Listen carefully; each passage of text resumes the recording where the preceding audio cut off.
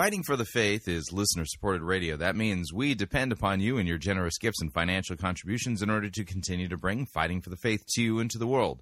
If you don't already support us, you can do so by visiting our website, fightingforthefaith.com. When you get there, you can click on one of our two friendly yellow buttons, or you can make your gift payable to Fighting for the Faith and then send it to Post Office Box 13344, Grand Forks, North Dakota, zip code 58208. And thank you for your support.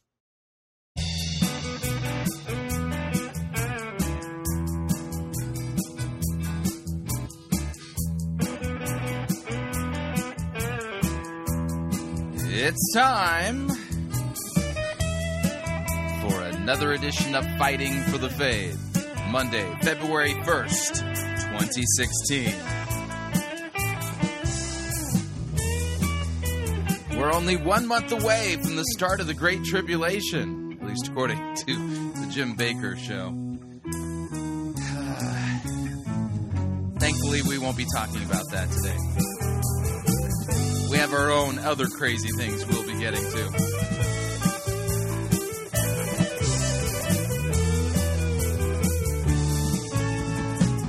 Thank you for tuning in. You're listening to Fighting for the Faith. My name is Chris Roseborough. I am your servant in Jesus Christ, and this is the program that dishes up a daily dose of biblical discernment, the goal of which, help you to think biblically, help you to think critically, and help you slow down, stop, open up your Bible, and compare what people are saying in the name of God to the Word of God. There is no shortage of crazy things being said out there. We actually take the time to put God's Word back into context, to compare with the most popular pastors, preachers, teachers, conference speakers, self-proclaimed prophets, prophetesses, self-proclaimed apostles and apostolettes, and those put forward by the evangelical industrial complexes, those who we need to be listening to, whose books we need to be buying, whose curriculum we need to be studying instead of the Word of God in our small group Bible studies, to see if what they're saying actually squares with what God's Word says, or if they've totally made up their own doctrine and theology. It's kind of like rolling your own cigarettes, or maybe your own joints, if you would, and smoking it. These people do that theologically, that is. And we check to see if what they're saying squares with what God's Word says, or over and again we find out what they're really doing is teaching for shameful gain the things that they ought not to teach. This is a program that's all about biblical discernment. It's a little bit rough and tumble. Obviously, we name names. Obviously, we play sound bites, not just sound bites, but whole segments of sermons and teachings by the most popular people out there, and then open up God's Word and take a look at what it says. And if you're new to the program, this program, well, it might feel like kind of like the theological equivalent of the Ice Bucket Challenge. Yeah, I understand that. Here's what I ask you to do. Don't give me the benefit of the doubt. You don't need to trust me at all. Nope. All I ask you to do is listen with an open Bible and ask the question, who's telling me the truth about what God's Word is actually saying? It's just that simple. You don't need to listen with an open mind. You need to listen with an open Bible. That's the thing we ask you to do. And we try to have a little bit of fun along the way, which obviously causes weeping and gnashing of teeth for some. All right, let's talk about what we are going to do on today's episode of Fighting for the Faith. This is going to be a program that is all over the map. And so we're going to begin with the Prophetic Holy Orders Network Information Exchange Syndicate update. We're going to be listening to Amanda Wells. She's one of these Elijah List so-called prophetesses. And wow. She sells a whole lot of nonsense, that's for sure, and charges top dollar for it, too. And so we're going to be listening to her latest video, and oh, man, it's just nuts. Then, of course, we're going to head over to Glory of Zion. We're going to do a little prophecy open mic. It's been a while since we've done prophecy open mic, and so we'll see what they're doing over there at Glory of Zion. Then what we're going to do, somewhere in there, we're going to end up taking a break. And then we have, for the first time in a while, a Mark Driscoll update. He has an announcement. We're going to play the announcement and ask some of the tougher biblical questions pertaining to Driscoll and this announcement. And then we'll round off our number one with a Vision Casting Leader update, and listen to Jurgen Matthesius as he explains to us, this idea of, casting vision both for the church and for you individually at the beginning of the year. Yeah, fascinating stuff, nowhere taught in Scripture. And then in hour number 2, we're going to review a sermon from a church we have never reviewed a sermon before from. This is Southeast Christian Church in Louisville, Kentucky. We're going to listen to Dave Stone on his sermon entitled Equip. The name of the sermon is Equip. So that's what we're going to be doing for today's episode of Fighting for the Faith. Strongly recommend that you make yourself comfortable. We have a ton of ground that we're going to cover today. And since we're going to do a Prophetic Holy Orders Network Information Exchange Syndicate update to begin with, that requires us to do this. Oh, hallelujah.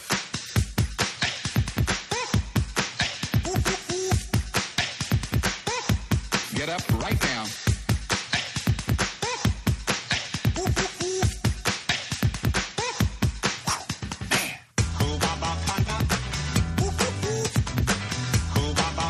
I'm hearing something real powerful for someone.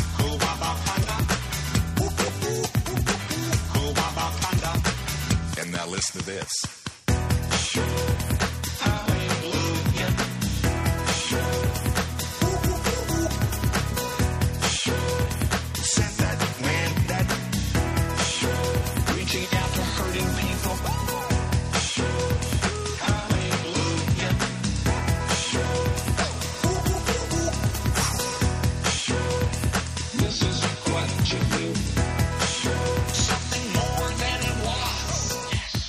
That's right. That's Robert Tilton and Hu Babaconda, and one of our new music mixes that we've thrown into the rotation here at Fighting for the Faith.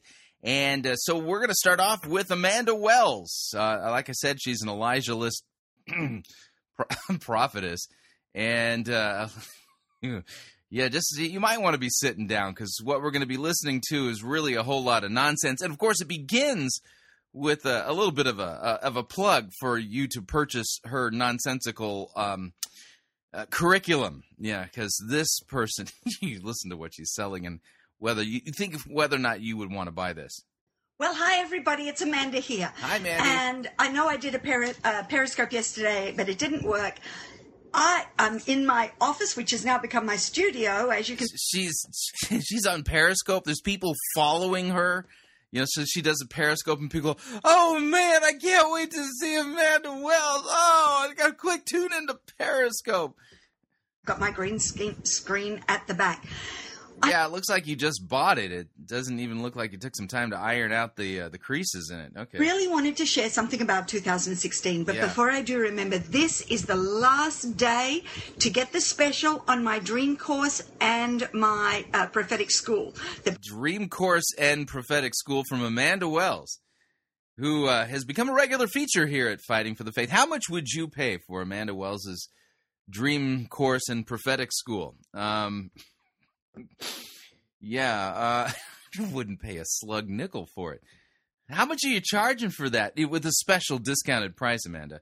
Bundled together, you can get them both for $67. So much revelation and teaching in both. And 67 Australian dollars. Yeah, no, I'm sorry. That's way, way, way, way too high. In fact, if you were giving it away, it would still be overpriced. Put both together, but as from tomorrow, they're back to their normal prices.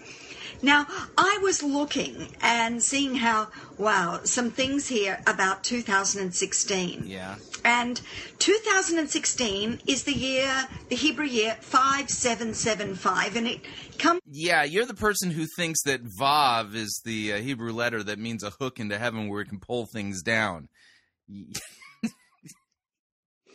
Here I've been reading Hebrew for, quarter of a century, and never knew that about the Hebrew letter Vav, the way she says it. So what? Why do I think you're going to tell me anything? Why should I think you're going to tell me anything significant regarding the Hebrew year number thingy? The scripture in Leviticus 25 verse 10, and ye shall hallow the 50th year and proclaim liberty throughout all the land. Oh yeah, she's one of these people who's buying into this idea of the Jubilee. Well, the thing is that we've already demonstrated this on previous episodes of Fighting for the Faith.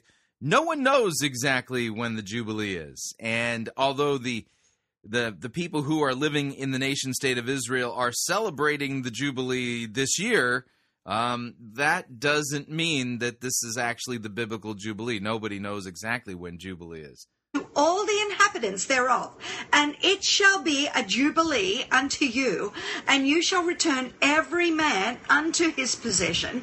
Yeah, by the way, the command to celebrate the Jubilee doesn't apply to any New Testament believers, for the same exact reason why you are not required to circumcise your male children.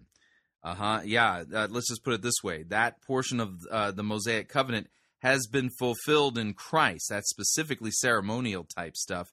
In this particular case, a little bit of civil and ceremonial mixed together, but all of this stuff has already been fulfilled in Christ, and Christians are not required to celebrate or observe Jubilee or Shemitah or anything like that. So here she is talking about the Jubilee year from the Bible, thinking that this is the actual year of the Jubilee, but nobody knows when the Jubilee is anymore. They seem to have lost track of that. And now she's reading the relevant portion from the Mosaic Covenant, which, of course, Christians are not required to keep. Fascinating. We continue. And ye shall return every man unto his family. Yea, the Jubilee, everything the enemy stolen, everything from you, every possession, everything from the smallest thing to the largest, from houses to cars to rings to everything. And not only that, but 2016 is the year when the prodigals must come home. What? Oh, this woman does not know what she's talking about. Yet people are paying her money for her courses? No way. Yeah, that's a sure sign the church has gone into deep apostasy, because it says in the scriptures that God will send a strong delusion, so the people will believe a lie because they did not love the truth. And I think that's what we're getting here.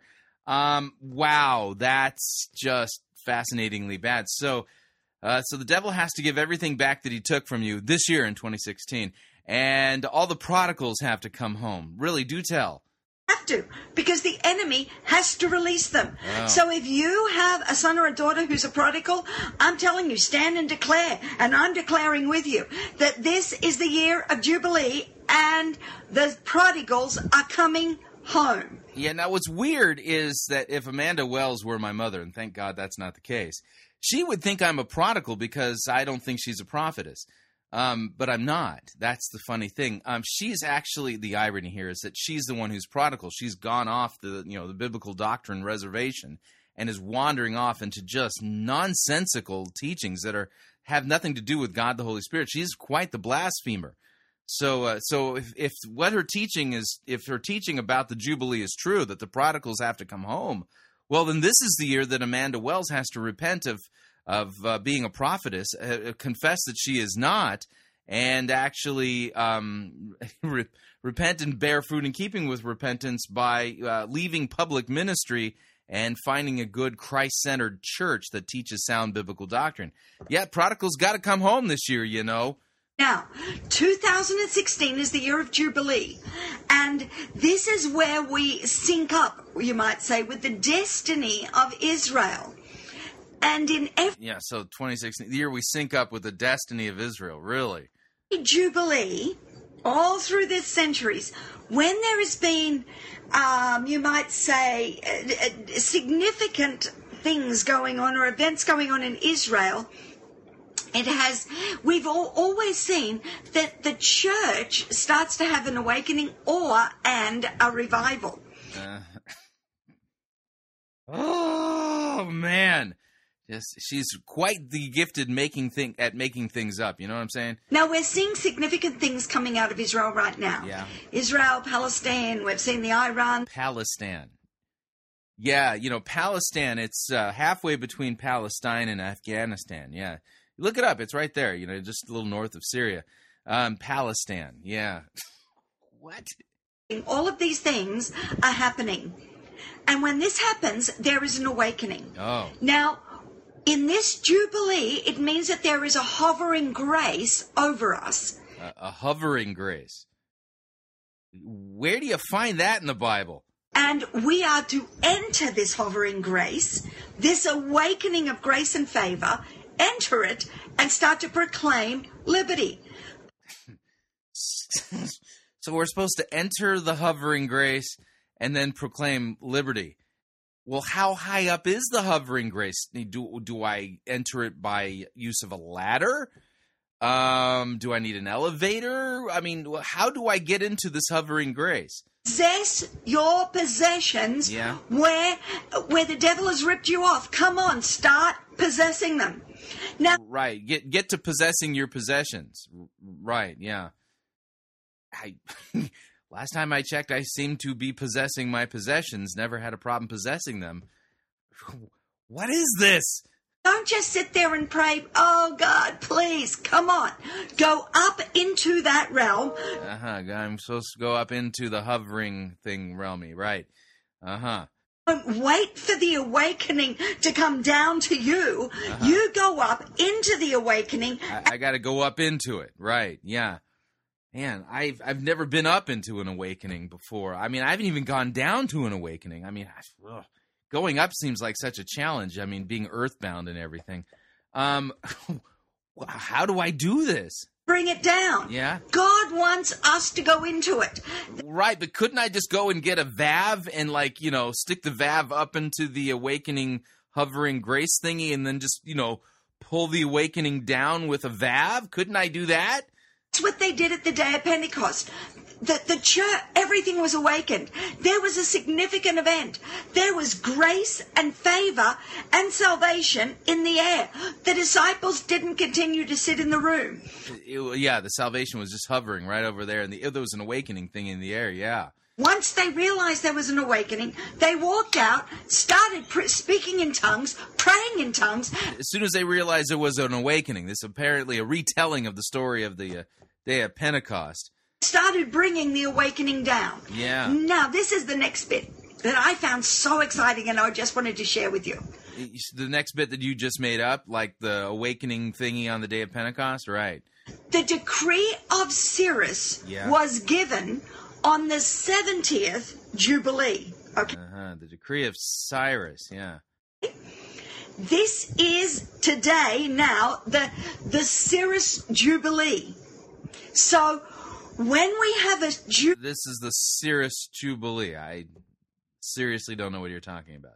Jubilee, a 70th Jubilee. Yeah. Now remember, the decree of Cyrus was given on the 70th Jubilee. Okay. It has been, and I didn't say that correctly, it has been now 70 years. It's not 70, it's 70 Jubilee years, 70 Jubilees since Cyrus. That's the Jubilee that we're in now. That's weird because when I was playing Jurgen Banoff, or whatever that guy's name, he was saying it was the 40th since Jesus. Well, maybe it is the 37th. Yeah, wow. I mean, wow. Oh, that just blows my mind. And what does any of this mean? Nothing. This is the Cyrus Jubilee. Cyrus. So when we have a Jubilee, then, especially a 70th like this, Cyrus starts to get raised up in the nations. Cyrus starts to get raised up. You're just making things up again, yeah. I want to tell you, Cyrus is about to get raised up. We're going to see kings of Persia raised up. Why? Wow, I can hardly wait. Kings of Persia being raised up. I mean, the whole world has been waiting for that. I mean, they've been gone for so long. It's about time we had a few of them back. They're getting raised up to open the brass doors of our nation. The brass doors, okay, yeah. Open the economic systems in our nation. Will Gozer the Gozerian come with them? They are there to find the treasures of darkness and to bring them into the light. Even though they may not be saved, we are going to see Cyrus's raised up in the marketplace who are going to unlock the finances in the nation. When the finances are unlocked, as it says in Isaiah 45, Isaiah 45 has nothing to do with the Cyrus Jubilee that's being released in our nation today that you just made up. these finances get unlocked, we see other things happen. That the captives come back to us. This is Jubilee. Now, yeah, it's Jubilee, all right. It's the grand celebration of utter nonsense, apparently, in the charismatic movement. Yeah, I don't know what to make of any of that. I think it's best if we leave her non-lucid, nonsensical statements that she thinks are so profound, and supplement that with with a prophecy open mic. But since we're going over to Glory of Zion, in order to do that, well, that requires us to do this. Jubilee, what do you want to do tonight? The same thing we do every night, Pinky. Try to take over the world. The Pinky and the Brain. Yes, Pinky and the Brain. One is a genius, the other's insane. They're laboratory mice. Their genes have been sliced. They're Pinky and the Brain. Brain, brain, brain, brain, brain, brain, brain, brain. Before each night is done, their plan will be unfurled. By the dawning of the sun, they'll take over the world. They're Pinky and the Brain. Yes, Pinky and the Brain. Their twilight campaign is easy to explain. To prove their mousy worth, they'll overthrow the earth. They're Pinky and the Brain. Brain, brain, brain, brain, brain, brain, brain. All right, heading over to Glory of Zion. This is the latest prophecy open mic over there, and this is a prophecy from January 25th, so a little over a week ago. It's a series of prophecies entitled "A New Fire." A new fire, right? So here we go. And Lord, this is the season that He's saying this morning, if you want fire in your house, I don't care who's saved in it and who's not saved in it. But if the one who is seeking me will stand up and decree, I'm having fire in my house. Yeah, I don't think the fire marshal's going to allow that. Yes, I don't know why the folks over there at Glory of Zion are all, hearing a prophecy from the Holy Spirit, apparently saying that the Holy Spirit wants to set fire to your house or put fire in your... Yeah, I don't even have a fireplace in the house we're renting, come to think of it. Where would I put this fire? I mean, we have an electric stove. I don't even have a fireplace. Yeah, I'll pass on this one. Thanks. I don't need no fire in my house. And begin to move in it. The Lord is going to send the fire on you. On me? I don't want to catch fire. And your whole household will be saved. For I am beginning to build in a new way, and I'm beginning to connect in a new way, and I'm beginning to align in a new way. So beginning to connect and build and align in a new way. Yeah, wow. Because the way God was connecting and building and aligning in the past, I mean, that just became so passé. Yeah, in fact, it's about time that God, the Holy Spirit, was connecting and aligning in a new way. I mean, I was wondering when He was going to do that, because the way He was connecting and aligning and building was so stale. I mean, you got to change up how you connect and align and build. Otherwise, everybody is just expecting you to do it that way all the time, and then nobody's even paying attention anymore. Right. I'm so glad that the Holy Spirit is now going to connect and align and build in new ways, right? I say to you, don't miss the new way that is upon you. The new way, yeah. Don't miss the path ahead. For I say to you, I am beginning to refill and refocus and refire my people, saith the Lord. So refocus, refire, re-something your people. Right. In order to do that, you got to connect and build and stuff in totally different way. Yeah, not the way you've done it, right? And the Lord says in this season that you won't have to war on your own, for I'm releasing messengers of fire from the throne room. All right, messengers of fire now. Here we go again. More fire coming from God. This could be dangerous, could destroy property. The fire on the altar, I am releasing them into your midst. Agree with the messengers of fire in this season, and you will war as never before, and you will be victorious in this season. So call for the messengers of fire to war on behalf of kingdom. All right, so if you are needing, some kind of victory in your warfare thingy, there's fire angels that are being released, and you need to agree with them. Right, yeah, okay. What am I agreeing with them on exactly so that they can war on my behalf?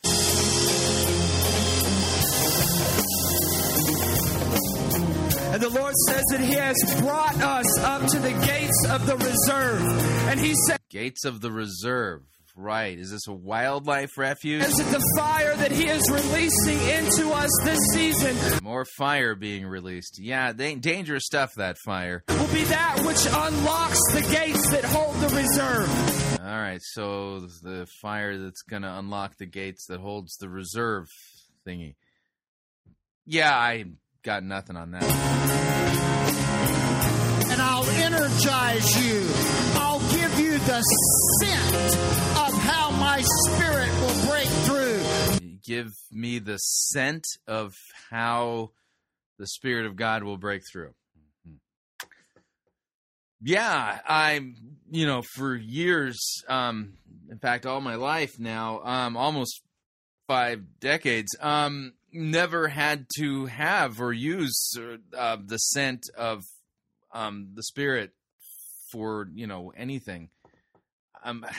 How do you use God's scent exactly? You will not back up from the enemy lines. You will go beyond and confuse every way that the enemy is operating. Confuse every way. Apparently I'm the enemy because I'm totally confused by what it is they're saying. I say I have a people gathering in a new way. Right, yeah.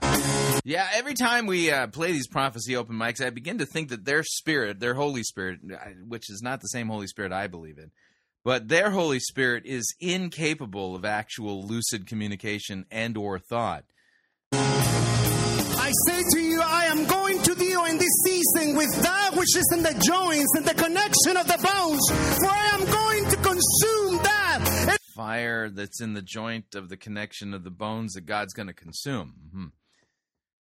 Yeah, you lost me there. I'm going to make the bone structure function correctly in this season. I say to you, I'm going to deal with diseases in the bone, for the skeletal structure of my body must move, coordinated, and in a way that it has not moved in previous season. I am also going to deal with the tissue over the muscles, and in the muscles, I say to you, get ready, for you will have a new form of elasticity and friction and movement. Yeah, just because you yelled it doesn't mean it makes it any more understandable. Yeah. By the way, the reason why the folks over at Glory of Zion put these videos up on their website, it's because they think that these are actual prophecies from God the Holy Spirit. And as a result of it, they've got to hang on to these things. I mean, God is speaking. You don't just take God's words and just let them disappear into the atmosphere. No, you gotta collect them. And so this is why they collect them and then put them on their website, because this is the kind of stuff they haven't tacked it onto the back of their Bible yet. But could you imagine if somebody actually spent the time transcribing these prophecies and then tack them on the back of the Bible? Right after the book of Revelation, we'll call it the book of Glory of Zion. And I mean, whew, yeah. I wouldn't call these prophecies. Again, this is just not. This is kind of like there. You know how speaking in tongues sounds like gibberish. This is like gibberish using words rather than just syllables. Or parts of a word. This is. Yeah. Prophetic vomit, it might be a good way of describing it. But anyway, you kind of get the point. We're up on our first break. If you'd like to email me regarding anything you've heard on this edition or any previous editions of Fighting for the Faith, you can do so. My email address is talkback@fightingforthefaith.com, or you can subscribe on Facebook, facebook.com/Pirate Christian. Follow me on Twitter. My name there @Pirate Christian. Quick break. When we come back, we have a Mark Driscoll update, and then we'll have a Jurgen Matthesius vision casting leader update. Stay tuned. Don't want to miss them. We'll be right back. No itching ears are scratched here. You're listening to Fighting for the Faith. You're listening to Pirate Christian Radio. We'll be taking your false doctrine now.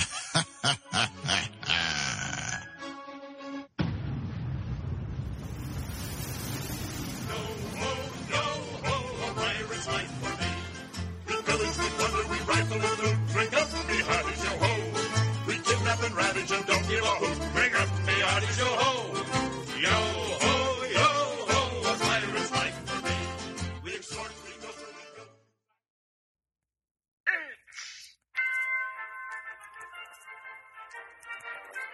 Max Holliday's Birdcage Theater presents Church Day Soleil.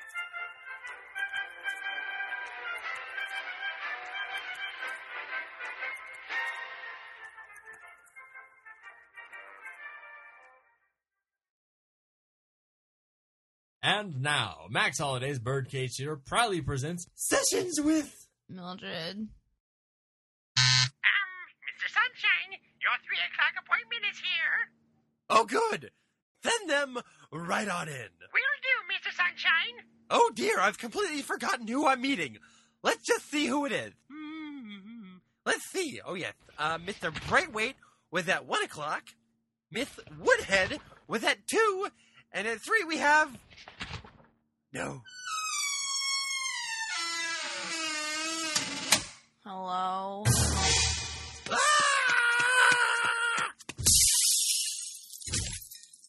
Oh dear, not again. Sorry about that. It was merely a reflex action. I'm trying to get that fixed. So, anyway, why are you here today? I was assigned to you again after my attitude didn't improve last time. Did you forget already? It must be because you don't like me. Of course I don't. Hate you. Nobody hates you here. We all love it when you're not around. I mean, let's get down to business. We're here to discuss how you performed in our newest Lead Like Jesus program. I'll just pull up the complaint file here.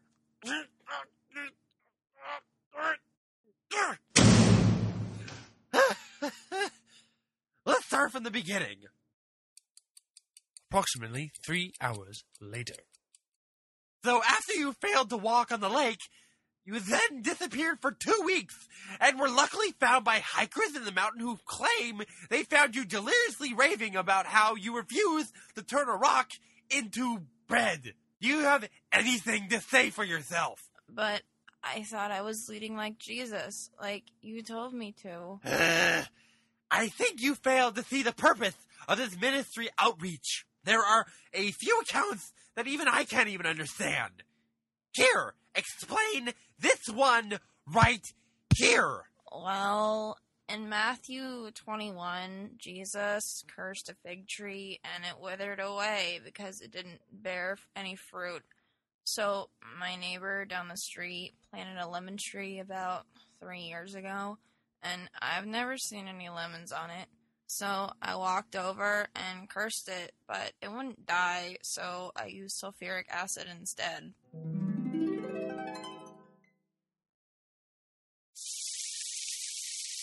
What are you doing to my tree? You maniac! Get out of my yard! What? Why is my tree melting? Sir, do you have a moment to talk about the Lead Like Jesus program? No, I don't have time to... Stop changing the subject! Get off my lawn! Stop! I get it! Okay, how on earth did you get banned for life from the local soup kitchen? Well, remember the feeding of the 5,000 in Matthew chapter 14? Yes, we all know the story.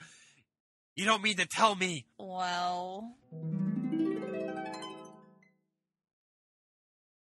All right, Mildred, we have a large shipment of food that just came in. We need you to direct the men to put it where it all belongs. Right. Where do you want it all? Oh, sir, we don't need your food today. I'm just going to lead like Jesus and have God provide these people with food. What? If you don't mind me saying, but I think God provided all the food on this heavily laden truck. It's okay. My pastor had a vision that this would work. Well, that settles it. Men, we've got the wrong place. We thought this was a soup kitchen, but it turns out that this is the loony bin. Head out!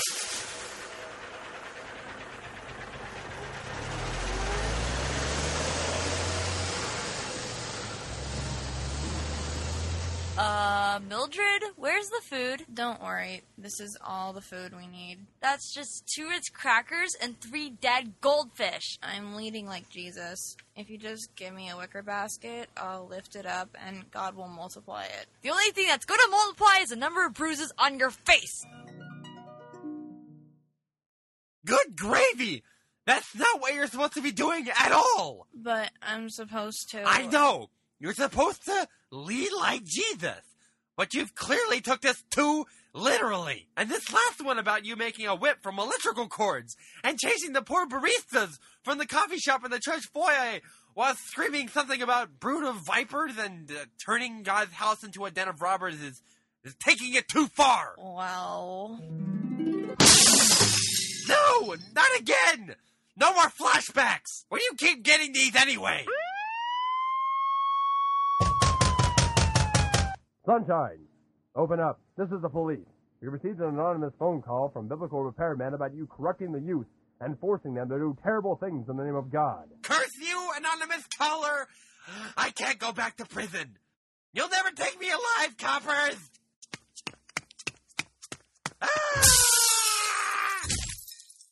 Does this mean our session is over?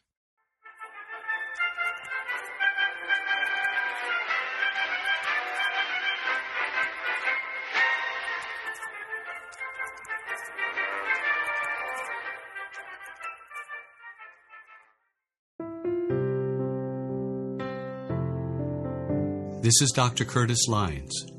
I am the presiding pastor of the American Association of Lutheran Churches.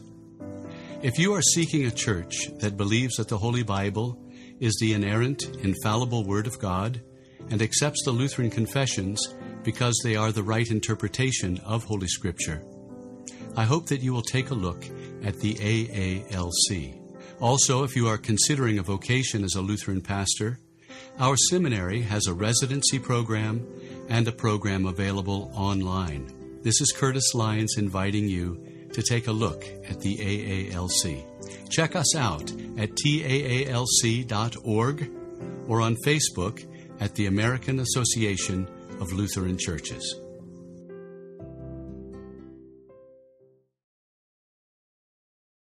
Faith Lutheran Church in San Antonio, Texas is having a Biblical Worldview Conference, February 5th and 6th, 2016, with the theme, Standing Firm in a Hostile World, to help Christians in a culture that is increasingly hostile to biblical Christianity. Speakers will include Pastor David J. Weber, Attorney Mark Stern, Professor Alan Quist, Dr. Adam Francisco, and Pastor Joseph Abrahamson. Registration and details can be found at worldviewsa.org. Again, that's worldviewsa.org.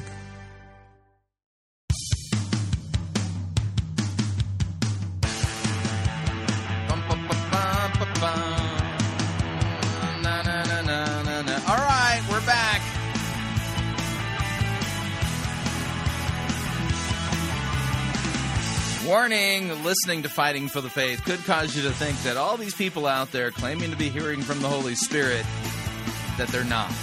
The Holy Spirit is not a non-lucid speaker. Just a reminder, Fighting for the Faith, this is listener-supported radio. That means we depend upon you and your generous gifts and financial contributions in order to continue to bring Fighting for the Faith to you into the world. And you can partner with us by visiting our website, fightingforthefaith.com. When you get there, you'll see our two friendly yellow buttons. One says donate, the other says join our crew. When you join our crew, you're signing up to automatically contribute Well, the amount of your choice. Yeah, crew members pick their rank, and their rank is based upon their monthly financial contribution. Lowest rank in our crew is $9.95 a month. That's a powder monkey. Gunner's mate is at $24.95 a month, and then master gunner $49.95 a month, and quartermaster at $99.95 a month. This is a great way to support us. It helps create a good, solid financial basis so that we can not only keep doing what we're doing, but save up for the next things that we are planning to do with Phase 2 of our website, which requires us to hire some people.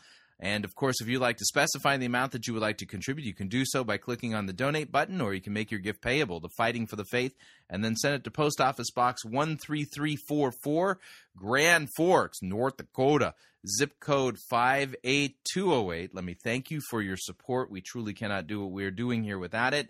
And I think we are to the point now, although it's not up as of the time I'm recording my program, that we will have the link up for the 2016 Pirate Christian Radio Conference, and it's going to be held here in my area near Grand Forks. In fact, it's going to be up at Kongsvinger Lutheran Church in Oslo, Minnesota. It will be limited to the first 150 registrants, and we will open registration either today or tomorrow on the website. Watch my Facebook and Twitter stream. We'll put the links up once we've got the finishing touches on it, and so it'll be up. You'll be able to register, and registration is, I think, $114.95 per person. It does include a T-shirt. It include the T-shirt for the summer includes coming to the conference. Lunch will be served on 2 successive days. The theme for this year's Pirate Christian Radio Conference is Semper Reformanda, which means always reforming, and we've invited back the same speakers we had last year. It'll be myself, Pastor Brian Wolfmueller, Pastor Jeremy Rohde, and Pastor Jordan Cooper of Justin Sinner fame. And so keep an eye out on my Facebook and Twitter stream for the link, and once it goes up, when you go to fightingforthefaith.com, you should see a red bar across the top that will have the information for how to register for our Pirate Christian Radio Conference. Looking forward to meeting many of you listeners, and the folks of Kongsvinger are really excited as well to meet some of the listeners and get to know you. So keep an eye out. It'll be out shortly. But we need to move along, and our next segment is a Mark Driscoll update. That requires us to do this.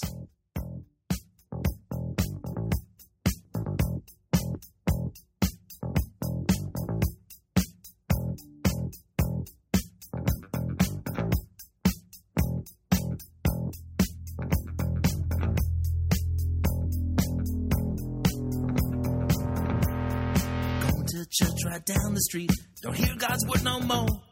The pastor says we don't feed no sheep, so get busy and amuse those goats. Don't be lazy, you're here to satisfy the leader's God-given vision supreme. If you dare to question him, well, there'd certainly be a scene. Look out. Another one's off the bus. Another one's off the bus. And another one's off, and another one's off. Another one's off the bus. Hey, he's gonna get you too. Another one's off the bus.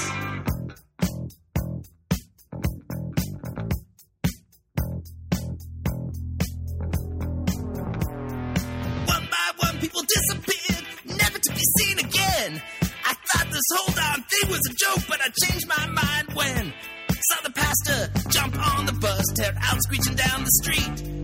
People were getting squashed like bugs and piled up like dead meat. Look out. Another one's off the bus. Another one's off the bus.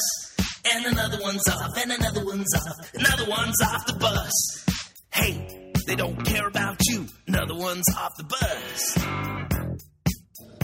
I am all about blessed subtraction. There is a pile of dead bodies behind the Mars Hill bus. And by God's grace, it'll be a mountain by the time we're done. You either get on the bus or you get run over by the bus. Those are the options. But the bus ain't going to stop. There's a few kind of people. There's people who get in the way of the bus. They got to get run over. There are people who want to take turns driving the bus. They got to get thrown off because they want to go somewhere else. There is a pile of dead bodies behind the Mars Hill bus. And by God's grace, it'll be a mountain by the time we're done. You either get on the bus or you get run over by the bus. Those are the options. But the bus ain't going to stop.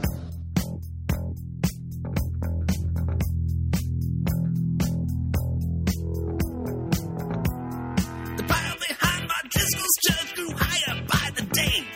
Some truly tried to follow his plan and they were thrown under anyway. Well, his vision was not complete. He was enraged by all of us. I told Mark to stop playing God, and now I'm under the bus. Another one's off the bus. Another one's off the bus. And another one's off, and another one's off. Another one's off the bus. Hey, he's gonna throw you too. Another one's off the bus. Yeah, that's right. Another one's off the bus. Seems to happen quite a bit with the folks like Mark Driscoll.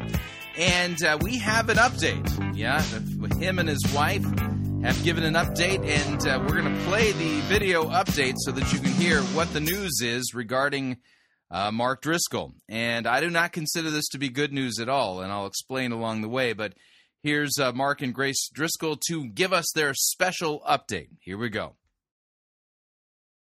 Howdy, Pastor Mark Driscoll here with my best friend, 28 years running, my wife, Grace.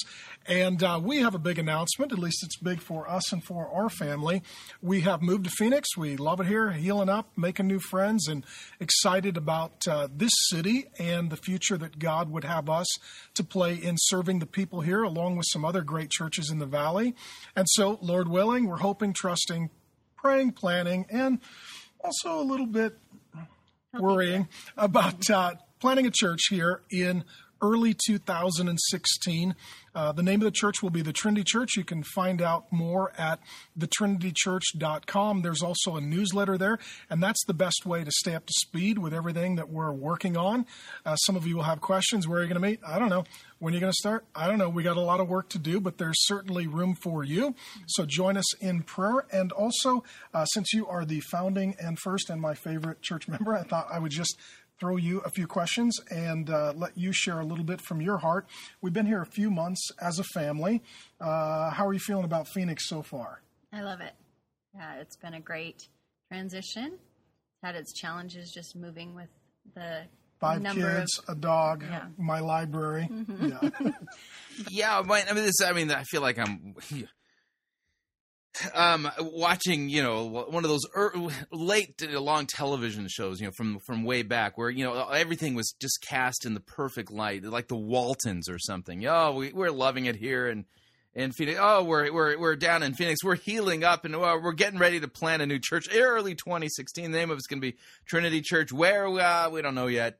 When, not exactly sure, but we've announced that this is what's going to take place. And he sounds humble, doesn't he? This is just so carefully scripted and produced. But here's the problem. The problem is that Driscoll has not repented. Nope. If the last we heard from him, he was interviewed by whom?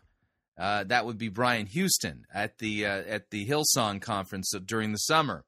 And according to Mark Driscoll, the way things went down out there in Seattle, with Mars Hill, the way they went down is that his elders, his board of accountability advisors, were going to remove him from the pulpit and discipline him, and also put a plan in place to have him restored to ministry. Driscoll did not submit to this. Instead, he claimed that he received a direct revelation from God saying that it was a trap and that he was released from ministry. And so Driscoll evaded discipline. Driscoll he never repented. He never repented for the money that he used to purchase his way onto the New York Times bestseller list. He never repented for the pile of dead bodies behind the Mars Hill bus. All of the things that led up to him leaving the ministry in disgrace in Seattle, none of them have been addressed. Not one. And so the Trinity Church out there in Phoenix, in the Phoenix area, it's not actually a church. If you really want to be crass about this, what the Trinity Church is a corporation, and Driscoll is one of the officers of the corporation, and he's taken on the title of teaching pastor or something like that, and so, but the thing is, it's not a church; it's a corporation, it's a business entity. They're going to hold services that, sound like church services. They're going to have praise and worship music. Driscoll's going to preach and to teach and things like that. But my question is that who were the elders that disciplined him and restored him to ministry? I'm not saying it's impossible for him to have been restored to ministry. In my lifetime, I've seen men who have left the ministry for all kinds of sins.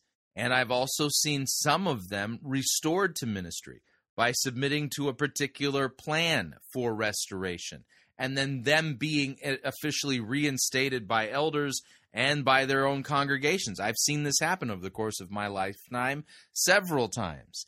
And so I'm not saying Driscoll couldn't possibly be restored. The problem is he claims that God told him that the discipline plan that was put in place by Mars Hill's Board of Accountability Advisors was a trap. And so he didn't submit to it. He evaded it.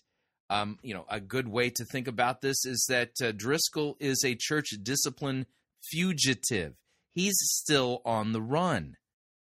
And now he's surfaced or resurfaced in the city of Phoenix and letting everybody know, oh, the great news, the Driscoll is back.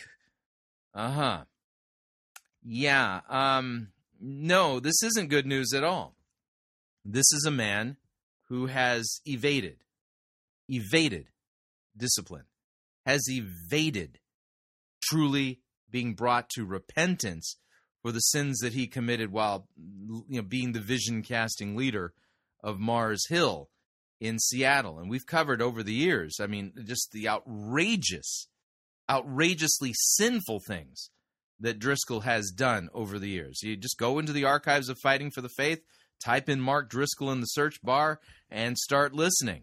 Including the soundbite that you hear that there's a pile of dead bodies behind the Mars Hill bus. So it sounds to me like that the escape vehicle that Driscoll got away in, when he went fugitive, he decided to evade church discipline and true restoration and repentance. So he grabbed his wife and kids and threw them into the Mars Hill bus, and they drove down to Phoenix, and he found a place for him and his wife and kids to live. And now he's going to set up shop again and call it a church, but it's not. It's a corporation. He's not a pastor. He's a corporate officer imitating a pastor. And so he plans on launching like nothing ever happened. He's going to be a blessing, bringing the good news of Jesus Christ to the people of Phoenix. But all he is a fugitive. He's not running from the law. He's running from God. And see, that's the thing. He needed to repent. He needed to be disciplined.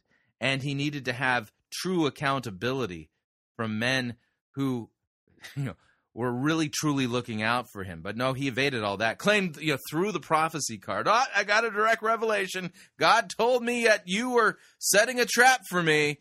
So, I'm off the hook. God released me from ministry, so I don't have to submit to your discipline.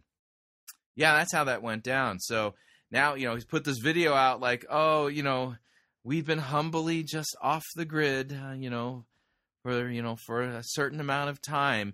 But who is it that's restoring Driscoll to ministry? Mark Driscoll. That's who. He's doing this on his own authority, not God's.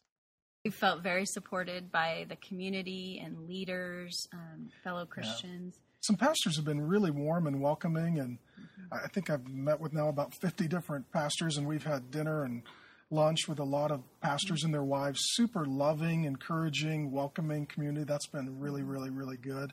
And here we are struggling. Yeah, I find it hard to believe that the only type of pastor that exists in Phoenix are those who don't think that Driscoll did anything wrong and that, it's the best thing ever that he's come down to Phoenix and is going to plant a church there.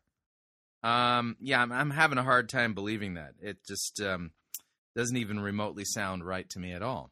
Bring through the dead of winter, but we're doing okay. So you're liking Phoenix. We're liking it as a family. Feels like home. It does feel like home. It's been a great transition for us. How are you feeling about a church plant? We did one long time ago. We're not as young as we used to be, and the energy levels, at least for me, are not the same. How are you feeling about a church plant? I'm excited overall. I think we have healthy fear about going into it that is appropriate for what the Lord has called us to do. But why would God call you back into ministry without repenting for the things that caused you to leave the pastoral office in Seattle in shame? Overall, I'm excited. I'm excited to see people get saved, whoever God chooses to save in this process. I'm excited to be in community with people from Phoenix. And I'm just excited to hear you preach. I think the kids are too. Thank you. You make me cry. I wasn't expecting that. Thank you. Yeah, when the kids said that recently, Dad, we miss you preaching. That meant a lot to me. So wasn't expecting that. Thank you. I look forward to preaching too. Last one, the name the Trinity Church. It means a lot to us and to our family and to your family history. For those who would ask, why name it the Trinity Church? There's a little backstory with your family there that I thought maybe you could share. Yeah, I was born into the Trinity Church. My dad founded the Trinity Church in Seattle and pastored there for over 44 years, faithfully. Yeah. And so my sisters and I and my mom all grew up and were raised in that. And I remember serving in the nursery. I remember serving in the office. I remember serving at the food bank. It was a part of my childhood in a huge way. And so just to honor that legacy, it means a lot. Yeah, and your mom. Yeah, it's a family legacy honor thingy. Yeah. It's clearly they have no intention whatsoever of addressing the actual sins that Mark committed that led to him literally losing the Mars Hill Empire that he created up there in Seattle. Yeah, no, this is just really awful. This is truly bad. And the person who it's the worst for, and the person who I am most concerned about is Mark Driscoll. Yeah, he is playing with fire, and I mean that. And the reason I say it is because the person ultimately who he has sinned against, by sinning against Jesus's little children, the pile of dead bodies behind the Mars Hill bus, the person he's actually sinned against is Christ himself. You think of the Apostle Paul. Before he was the Apostle Paul, he was Saul, the Pharisee, and he was persecuting Christians. And on the road to Damascus, Jesus knocks him off his horse, blinds him, and he hears the voice of Jesus basically saying, "Saul, Saul, why are you persecuting me?" And so the person I am most concerned for is Driscoll, because he has sinned egregiously against Christ's Christians, the pile of dead bodies behind the Mars Hill bus, by stealing church money to make himself a New York Times bestselling author. All of the shenanigans that he did in the name of Christian leadership and teaching men to do the same. The person he's ultimately sinned against is Christ. And by not repenting, by throwing the direct revelation card and saying, "God released me, I don't have to submit to your discipline," this tells me that his soul is in deep danger. Deep. And until he repents and truly shows true contrition for the sins that he committed against Christ and his church, he will never have my support to be back in ministry. And I will continue to warn people, because basically what this is a setup for recreating the same scenario that took place in Seattle, this time just with a different group of people. They will, they'll be warmer. Winters won't be quite as harsh. They're in the Valley of the Sun out there in Phoenix. But this is just a setup for creating the exact same scenario, because I am convinced he has not truly repented and is on his way to making the same set of, not mistakes, committing the same exact sins that he's committed in the past. This is not a good announcement. This is a tragic announcement. Moving along. Time for a vision casting leader update.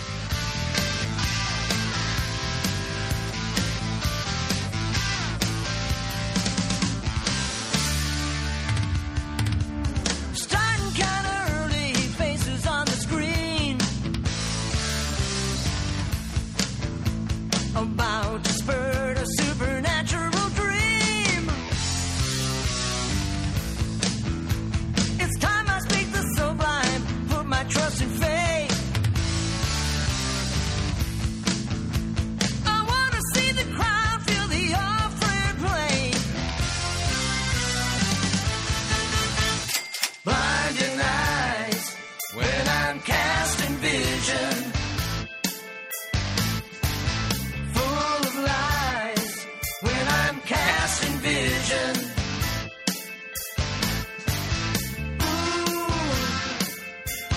Comes from Nick Lou and Lee. It's L-U-N-G. My casted vision makes the best of me. The best of me. Pushing on the poor soul, they'll sow a seed. My mind is racing, filled with avarice and greed. Tonight's the night I'm gonna take the word and twist it. Crying all of these tears, but the Lord's not in it. Blinding eyes when I'm casting vision. On the rise when I'm casting vision. No accountability. I'm ruling sovereignly. My casting vision always seems to get the best of me. The best of me. Yeah.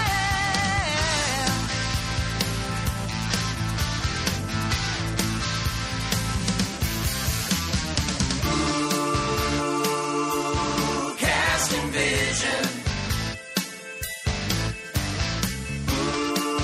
Ooh, casting vision. Ooh, casting vision. Ooh, casting vision. Feel that place. Ooh, casting vision. Yeah, that's right. Los Lobos Ministry Records and their rendition of Casting Vision. All right, so what we're going to be listening to, we're going to head down to C3 Church in San Diego, where one of the proteges of Phil Pringle holds court. His name is Jurgen Matthesius, and we're going to be listening to a recent sermon. I think that might be overstating it, but something of a message delivered during something that supposedly is a church service, where he kind of lays out this idea of vision casting, personal vision and as well as corporate visions and things like that. And none of this is what God's Word teaches at all. I think this is a great example, kind of of the doctrine itself isolated in such a way that you can see that this does not originate in God's Word. This is a man-made doctrine, a man-made tradition, a man-made practice that has absolutely nothing whatsoever to do with what we Christians ought to be doing, either this year, next year, or any year, because it has nothing, it's not taught in Scripture. So here's Jurgen Matthesius to explain. Here we go. All right, I want you to come with me in your Bibles to the book of Genesis. Genesis, it literally means the book of beginnings. And the title of my message today is we're on a reset series, is Resetting the Visions of God. The vision. Resetting the visions of God. I Didn't know the book of Genesis taught us to do such a thing. Visions of God. Last week, we basically had Vision Sunday, where we got a vision for our life. We basically presented a vision for what we want to see God do in 2016. This is scriptural in Proverbs 16 verse 3. It says, commit your plans to the Lord and they will prosper, or they will find success. When Proverbs 16 doesn't teach vision casting. Lived my life without including God, it was always a struggle. It was always disappointing. But as soon as I began to discover that God actually wants to be intimately and intricately involved in your life and in my life, I found that just by committing my plans to the Lord, not only did it give me great clarity, but he says, man, you really want to go down that path? I'm like, you know what? That looked good on paper, but you're right. I don't want that, but I do want this. And I found that the smile of heaven, I found that as I walked in the steps of God, in the will of God, in the purposes of God for my life, there was this wind in my sails that got me to places I could never get to, that helped me achieve things I could never achieve, that helped me to soar far above. And that's God's plan for your life. That's why we do Vision Sunday every year. And you'll find that every year... have you noticed, by the way, if you were to go back and read the church fathers, they didn't celebrate Vision Sunday every year. This didn't exist until the vision casting leaders came around.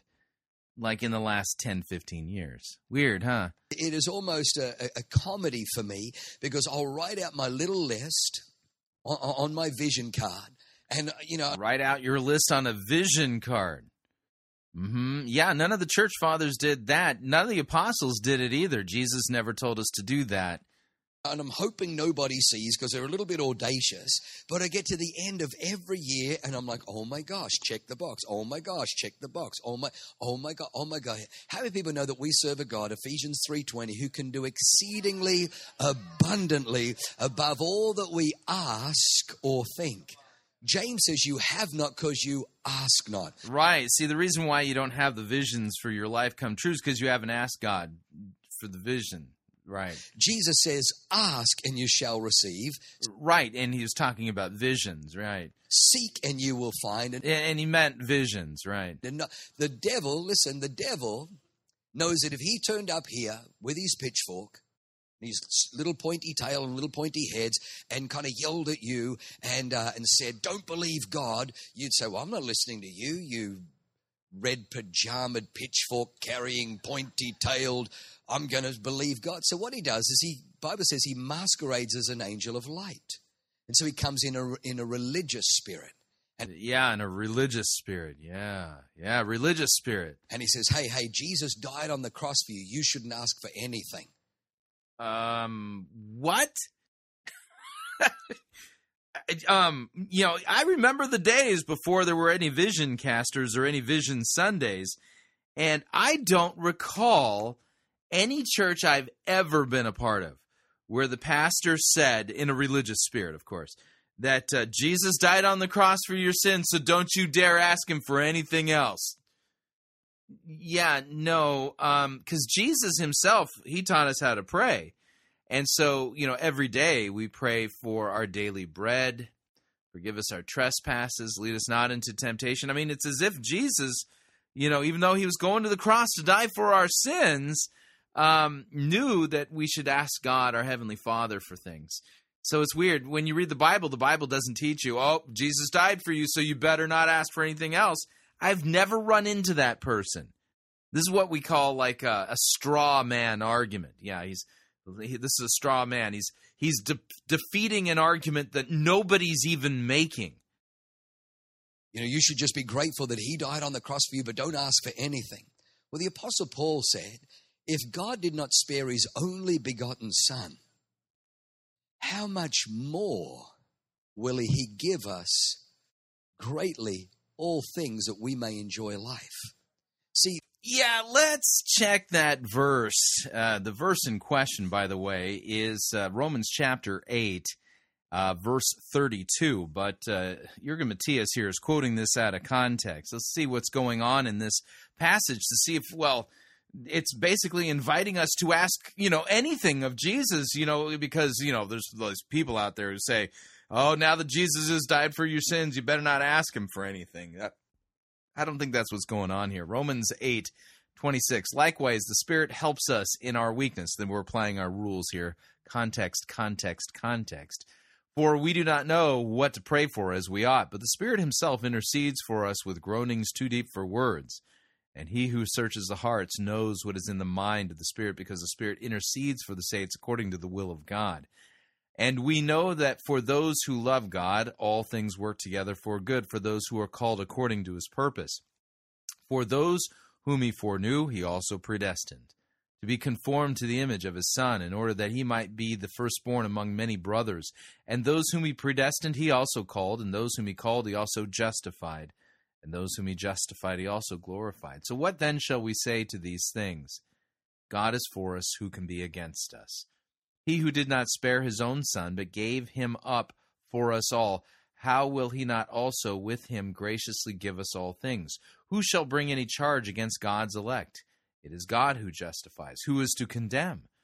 Christ Jesus is the one who died, more than that, who was raised, who is at the right hand of God, who indeed is interceding for us. Who shall separate us from the love of Christ? Shall tribulation or distress or persecution or famine or nakedness or danger or sword? As it is written, for your sake we are being killed all the day long. We are regarded as sheep to be slaughtered. No, in all of these things we are more than conquerors through him who loved us. Yeah, Paul here isn't saying, during your annual Vision Casting Sunday on your vision card, start writing down, because, hey, since God didn't spare his only Son, oh man, you've won the lottery. So just start asking for the moon. No, that's not what's going on in this passage at all, is it? Nope. It's talking about Christ sparing us, keeping us, preserving us in persecution, tribulation, trials. Yeah, and the thing we should expect, well, according to this passage, is famine, nakedness, danger, sword, tribulation, persecution. Yeah, those are the... Not that our vision card would be filled up. I think Jurgen Matthesius is pulling a fast one, don't you? We continue. The devil's such a schmuck, because for him to say, hey, you've already been given Jesus, don't ask for anything else. What he's saying is, hey, God gave Jesus, but there are a number of things that are far more valuable, that are higher than Jesus. Yeah, I can understand. There is nothing. The Bible says if God gave his very, very best, don't ever think that you asking for a home, for you asking for a spouse, for you asking for a baby, for you asking for blessing, for you asking for redemption. Yeah, Romans 8:32 is not about asking God for babies, houses, blessings, and cars. And wow, this... So vision casting, it's like write your Christmas list day, yeah. Yeah, because, God gave his very best for you, so you should expect that God's going to, he's going to give you a big house, car, babies, yeah, huh? For you asking for forgiveness, for you asking for that son or daughter to be in the kingdom, for you believing for that raise, for you asking for a business that flourishes so that you can not only be resource, but be a resource for the kingdom. Don't ever believe the lie of that religious devil that wants you to believe that somehow those things are above Jesus. If God gave Jesus, he'll gladly give you all things that you may enjoy life. Wow. That is, off the chain deceitful. And basically this turns Jesus into our big sugar daddy up in the sky. Every year during a vision casting week, that first part of January, fill up your vision card, and don't listen to that religious spirit that would say, oh, Jesus died for you, so don't ask him for anything else. Like, who says that? But you got to believe that. Oh, if the Father didn't spare Jesus, oh man, you have won the lottery. Wow, talk about eyes full of greed. Yeah, that's some pretty nasty teaching right there. I no way to redeem that. And it just it basically shows you what's going on there with the C3 movement. They're not pointing you to Christ and what he's done for you and teaching you to trust in Christ, not only for the forgiveness of your sins, your sanctification, and bear fruit in keeping with the Spirit. No, they rip all these verses out of context, teach you this nonsensical man-made practice of vision casting and filling in your vision card, and then basically, teach you that it's all about, the right formula so that you can have the best results in your suburbanite life here and now, and so that you can be wealthy and healthy and things like that. But they're not teaching sound biblical doctrine or the biblical Jesus or the biblical gospel. Everything, with their God is a means to an end. And the end is, you having a great life here and now. It's not what Christianity or Christ has promised. Think about it. All right, we're up on our second break. If you'd like to email me regarding anything you've heard on this edition or any previous editions of Fighting for the Faith, you can do so. My email address is talkback@fightingforthefaith.com, or you can subscribe on Facebook, facebook.com/Pirate Christian. Follow me on Twitter, my name there, @Pirate Christian. Quick break. When we come back, we're going to be listening to a sermon carefully, someone we never reviewed before, kind of properly distinguishing between law and gospel. Stay tuned, don't want to miss it. We'll be right back.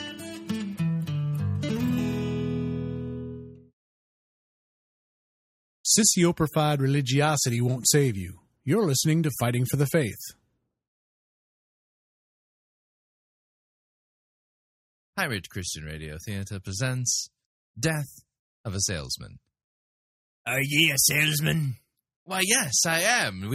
Can I interest you in some...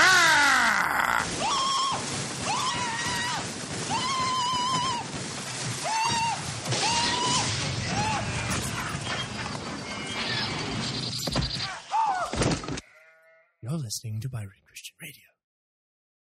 Hi, Chris Roseborough here to talk about our longtime featured advertiser, Cheapo Air. Doesn't matter if you're traveling for business reasons or for pleasure.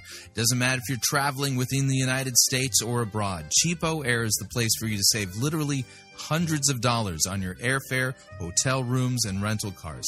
Visit our website, fightingforthefaith.com. On the side of our website, you'll see our ad banners. Look at the ad banner for Cheapo Air and look on it. There's a promo code. Write the promo code down. Click on the ad banner and then book your travel at the Cheapo Air website, and you'll have the opportunity to enter that promo code for additional savings. Again, fightingforthefaith.com. Write down the promo code, click on the ad banner, and save money on your airfare, hotel rooms, and rental cars today. Faith Lutheran Church in San Antonio, Texas is having a Biblical Worldview Conference, February 5th and 6th, 2016, with the theme, Standing Firm in a Hostile World, to help Christians in a culture that is increasingly hostile to biblical Christianity. Speakers will include Pastor David J. Weber, Attorney Mark Stern, Professor Alan Quist, Dr. Adam Francisco, and Pastor Joseph Abrahamson. Registration and details can be found at worldviewsa.org. Again, that's worldviewsa.org.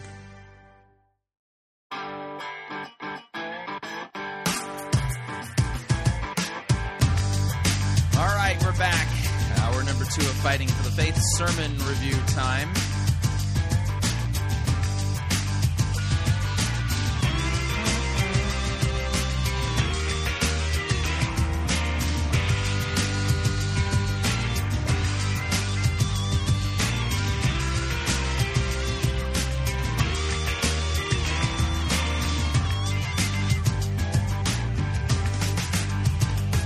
All right, let's do this right.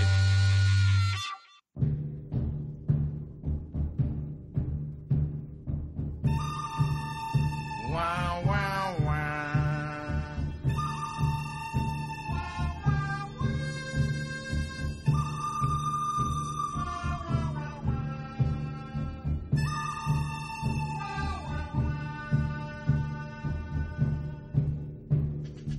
The good, the bad, the ugly. We review it all here at Fighting for the Faith. We're an equal opportunity sermon reviewing service. Today's sermon comes to us from Southeast Christian Church in Louisville, Kentucky. Kyle Idleman presiding. We're going to be listening to a sermon from their next Follow Jesus on the Adventure of a Lifetime sermon series. And we're going to listen to the first sermon in the series titled Explore. And All I can say is this is quite the exploration. So, exploration into Bible twisting and confusing of law and gospel, if you would. So, let me go ahead and back off on the music. And without any further ado, here is Kyle Idleman and his sermon titled Explore. Here we go. I was reading a blog this week about a book that was published 5 or 6 years ago, and the book was called The Island of the Lost Maps. It was written by a guy named Miles Harvey, and in the book he tells the mostly true story of a map thief named Gilbert Bland, and Bland would travel across America and visit libraries and cut valuable maps out of antique books, and then he would sell those maps. And Miles Harvey, as he was telling about what motivated him as an author to tell this story of a thief who stole maps, here's what he says. He says, in my 30s, I spent a great deal of time at a traveler's cafe in Chicago whose walls were adorned with masks from Bali and whose shelves were filled with maps and guides of far-flung destinations. He says, at that time, I was the literary critic for the magazine Outside Magazine. It was a great job, but one that was beginning to wear on my patience. He says, the books I read were all about people who did things like climb the Himalayan mountains or rode a bicycle across Africa or sailed wooden boats across the Atlantic or tracked into restricted areas of China. And he says, these tales of adventure filled my days and my imagination, yet my own life was anything but adventurous. He writes, the interior of the coffee shop was ringed with clocks, each one showing the time of some distant locale. And as I watched the weeks ticking away in these distant places, I began to long for an adventure of my own. You reach a place where you get tired of reading other people's stories. You want to be able to tell your own story. You get tired of just looking at maps. At some point, you want to go visit the place. And he says that he reminded himself of a character in Joseph Conrad's novel who would look at maps and would say, when I grow up, I'll go there. Someday, I'm going to go there. And for many of us, we can resonate with that feeling of sitting in a coffee shop and seeing other people's adventures and wanting an adventure of our own. We become content to just look at maps and say, someday I'll go there. Well, why not today? Well, today's not a really good day. It's busy right now, but someday I'll go there. Someday I'm going to be more intentional with my marriage. I know what kind of husband I want to be. I know what kind of wife God wants me to be. Someday I'm going to. You're going to notice that a lot of imperatives here. And we're not starting with a biblical text. We're starting with a weird story about a guy who wanted to go on an adventure. Bad place to start. Pastors should always begin with a text from Scripture. The job of a pastor is to preach the Word. So, already we've got a problem, and the reason why we got a problem is because he's not starting with a biblical teaching. He's starting with a teaching that starts with somebody else's book, and now we're going to somehow create Christian doctrine from this. And you'll notice that so far, we got a guilt trip.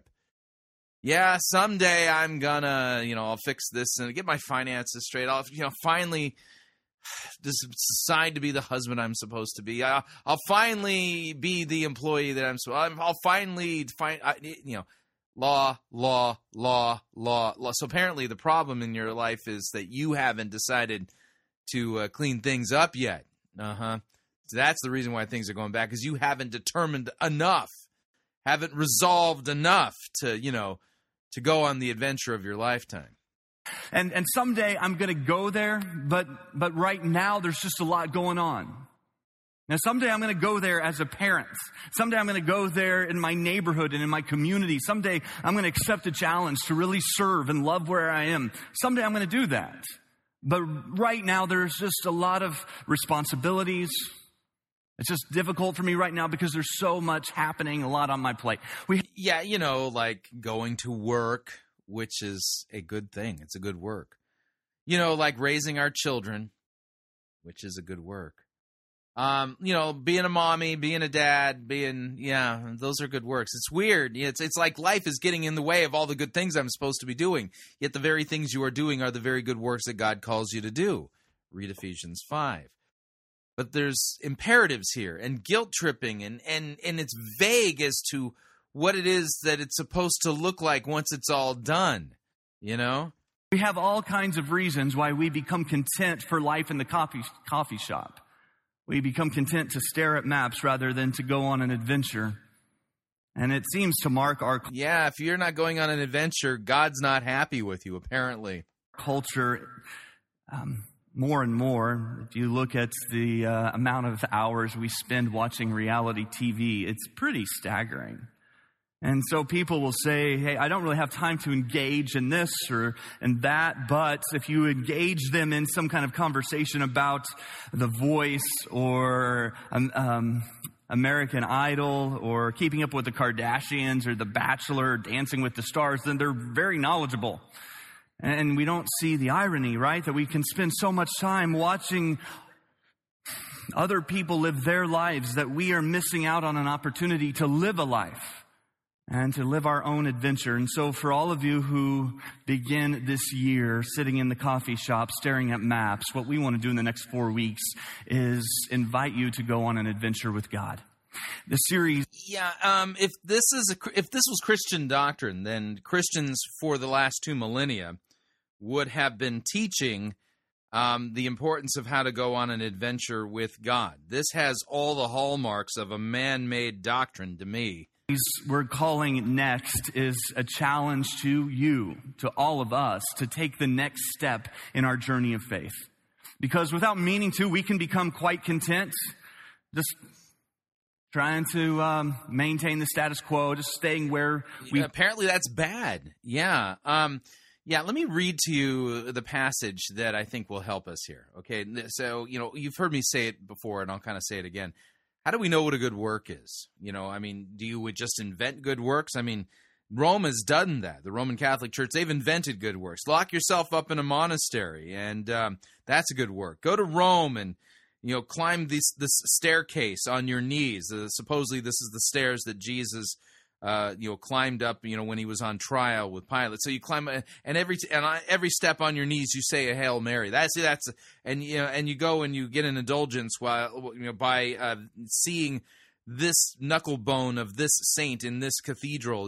Those are good works, right? Those are self-invented good works. They're not good works at all. Those are just man-made doctrines posing as good works, and you have all these people going and doing these things thinking they're doing good works for God, okay? Well, the question is, as a Christian, and the important part here is that you first understand we do our good works because we are Christians, not in order to become a Christian. Very vital that you don't put the cart before the horse and somehow think, or confused and somehow, well, I hope to be a Christian someday by doing good things. Well, that's salvation by works, and that will never result in salvation. That will actually damn you. But Paul writes in Ephesians 5, after he's preached the gospel so clearly in the opening portions of the epistle to the Ephesians, even going so far as to say, it is by grace you have been saved through faith. It is not of yourself. It is the work of God, so that no one might boast, right? We are God's workmanship, created in Christ Jesus to do good work. So after you know that you are saved, that you are forgiven, raised from the dead, purchased and won by Christ, and that you have received this gift of salvation, totally gratis, okay? Now you say, how then as Christians do we live? Well, we understand that sin is slavery and obeying God is freedom. The law is freedom. That's why James calls it the law of perfect freedom. So as dearly beloved children, then, here's how we walk our lives out, our faith out, because we are saved. Ephesians 5:1, therefore, be imitators of God as beloved children, not in order to become beloved children, because you is one. You is already a beloved child. And so we walk in love as Christ loved us and gave himself up for us as a fragrant offering and a sacrifice to God. But sexual immorality, all impurity or covetousness must not be named among you, as is proper among the saints. Let there be no filthiness or foolish talk, nor crude joking, which are out of place. Instead, let there be thanksgiving. For you may be sure of this, that everyone who is sexually immoral or impure, or who is covetous, that is an idolater, has no inheritance in the kingdom of Christ and God. Let no one deceive you with empty words, for because of these things the wrath of God comes on the sons of disobedience. Therefore, do not become partners with them. For at one time you were darkness, but now you are light in the Lord. Walk as children of the light, because you are already a child of the light. For the fruit of the light is found in all that is good and right and true. Try to discern what is pleasing to the Lord. Take no part in the unfruitful works of darkness. Instead, expose them. For it's shameful to speak of the things that they do in secret. But when anything is exposed by the light, it becomes visible. For anything that becomes visible is light. Therefore, it says, Awake, O sleeper, rise from the dead, and Christ will shine on you. So look carefully then how you walk. That's how you conduct your life. Not as unwise, but as wise, making the best use of the time, because the days are evil. Therefore, don't be foolish. Understand what the will of the Lord is, and do not get drunk with wine. That's debauchery. Be filled with the Spirit, addressing one another in psalms and hymns, spiritual songs, singing and making melody to the Lord with your heart, giving thanks always for everything to God the Father in the name of our Lord Jesus Christ, submitting one to one another out of reverence for Christ. So therefore, wives, submit to your own husbands as to the Lord. So here are the good works. Husbands, for the husband is the head of the wife, even as Christ is the head of the church, his body, and is himself its Savior. Now as the church submits to Christ, so also wives should submit in everything to their husbands. Husbands, love your wives, as Christ loved the church and gave himself up for her, that he might sanctify her, having cleansed her by the washing of water with the word. So, wives submitting to your husbands, husbands loving your wives as Christ loved the church, these are good works. These aren't things that get in the way of what Christ has called you to do. These are the very things that Christ has called you to do, so that he might present the church to himself in splendor, without spot or wrinkle, or any such thing, that she might be holy and without blemish. In the same way, husbands should love their wives as their own bodies. He who loves his wife loves himself, for no one ever hated his own flesh, but nourishes it and cherishes it, just as Christ does the church, because we are members of his body. Therefore, a man shall leave his father and mother and hold fast to his wife. The two shall become one flesh. This mystery is profound, but I am saying that it refers to Christ and to the church. However, let each one of you love his wife as himself. Let the wife see that she respects her husband. Chapter 6, children, obey your parents in the Lord, for this is right. Honor your father and mother. This is the first commandment with a promise, so that it may go well with you, and that you may live long in the land. Fathers, don't provoke your children to anger, but bring them up in the discipline and the instruction of the Lord. Bondservants, these are slaves, obey your earthly masters with fear and trembling, with a sincere heart as you would Christ, but not by way of eye service as people pleasers, but as bondservants of Christ, doing the will of God from the heart, rendering service with a good will as to the Lord and not to man. Now, if you're not a slave, just think of an employee here. It works very well, right? So just do a good job as an employee, whatever your job is, whether you work in a sawmill, whether you work as a garbage collector, whether you work as a doctor or a lawyer, whether you work in a cubicle. Yeah, these are good works. It says right here in Ephesians 6 that this is so. So do a good job at work, not trying to please your boss by way of eye service, but rendering your service to the Lord, right? Knowing that whatever good anyone does, this he will receive back from the Lord, whether he is a bondservant or is free. Masters, you can think employers, do the same to them. Stop threatening, knowing that he who is both their master and yours is in heaven, and there is no partiality with him. Yeah, so one of the things that I always find fascinating is over and again in so many churches, they treat the mundane things that we are doing in our lives as husbands, as wives, as fathers, as mothers, as children, as employees or employers, as somehow getting in the way of the thing that God would have us do. That's what I'm hearing Kyle doing. And yet, these are the very things that Christ has called us to do. These aren't the things getting in the way of the good works that God wants us to do. These are the very good works that Christ has called us to. So we've got a major confusion here. And the other part of the problem is that we're hearing that we've got to do whatever these things are, go on this adventure of a lifetime. And rather than put up with the status quo, we're hearing this as you gotta, without the gospel being brought in. In Ephesians and Colossians and the other epistles, The good works are never discussed apart from the forgiveness of sins and the cross of Christ and the reminder that you are already forgiven and in him, so lest you think that by doing these things you somehow are earning your salvation. Yeah, Kyle here is confusing law and gospel too. We continue. We've been spiritually, and for some of us, you can look back maybe a year or 2 or 5 or 10 years, and nothing's really changed. Like you've not really been challenged in any dramatic way. There hasn't been any story really worth telling. You've just kind of gone along day to day, week to week. Yeah, my story is, I worked in the cubicles over in that large corporation, and yeah, I'd commute an hour to work every day and an hour home every day, and took my kids to baseball and helped them with their arithmetic and their homework. Yeah, no big stories there. Now notice that's you're sitting there going, that sounds like my life, right? It does sounds like parts of my life as well. And what is Kyle doing? Without any biblical text, he's creating guilt and anxiety in the hearts and minds of the people who have this is their lives. And basically treating them as if somehow they've done something wrong, that they've missed it. They're not doing the thing that God would have them do. But the thing is, they're doing exactly what God would have them do. If you know your Bible, you'd know that.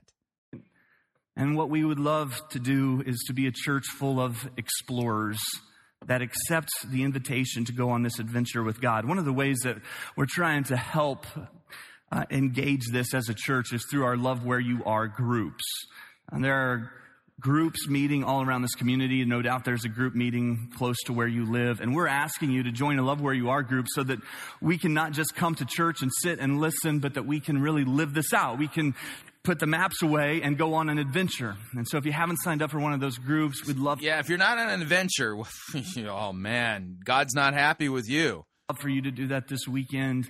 But we don't want to be people who just read others' stories. We want to be able to tell our own. So what I want us to do in the next few minutes is look at the invitation that Jesus gives the disciples to go on an adventure with him, to follow him. And what we're going to do is we're going to look at the same story from 2 different accounts. We're going to look at it from Matthew's perspective, and we're going to see what Luke has to say about it. Same story, but 2 different perspectives. Matthew chapter 4, we're going to spend some time there. Then we'll flip over and look at Luke chapter 4 and 5 as Jesus invites the disciples to take this next step to follow him. So just some context here. Matthew is writing to a mostly Jewish audience.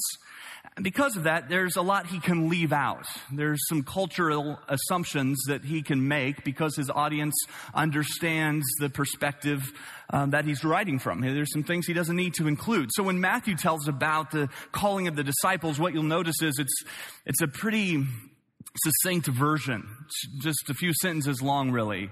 And then Luke's going to give us more detail. But here's what Matthew says about when Jesus called the disciples to follow him. It says, one day, verse 18, one day, as Jesus was walking along the shore of the Sea of Galilee, he saw 2 brothers, Simon, also called Peter, and Andrew, throwing a net into the water, for they fished for a living.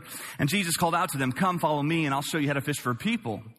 Verse 20 says, they left their nets at once, or immediately, and they followed him. A little farther up the shore, he saw 2 other brothers, James and John, sitting in a boat with their father, Zebedee, repairing their nets, and he called them to come too. And they immediately followed him, and leaving the boat and their father behind. So when we read this from Matthew's perspective, here's what it looks like. And this is maybe the way some of you grew up thinking about this moment, that Jesus just kind of randomly shows up on the scene. They don't really know who he is, but he says, "Follow me." And they're like, okay. I mean, we don't really know who you are. We don't know what you're about, but good luck with the fishing business, Dad. Tell Mom we said bye. And they just go and follow him. That's what it appears to be in Matthew's account. It appears that they were somewhat impulsive, maybe even irresponsible in accepting the invitation to follow Jesus. But a lot of us grew up thinking that's how it works. That Jesus says, "Follow me," and there's really no room for questions, and there's really no opportunity to explore. You're either in or you're out, right? You go one way or the other. If you want to go to heaven, you better say yes. And so we had this idea that it was just this blind decision to say, I'm going to follow Jesus. But there was not any exploration. There wasn't any room for questioning. But Luke writes the same story, tells us the same story, but he gives us a lot of details leading up to it. Because while Matthew wrote to a Jewish audience, Luke wrote to a Gentile audience.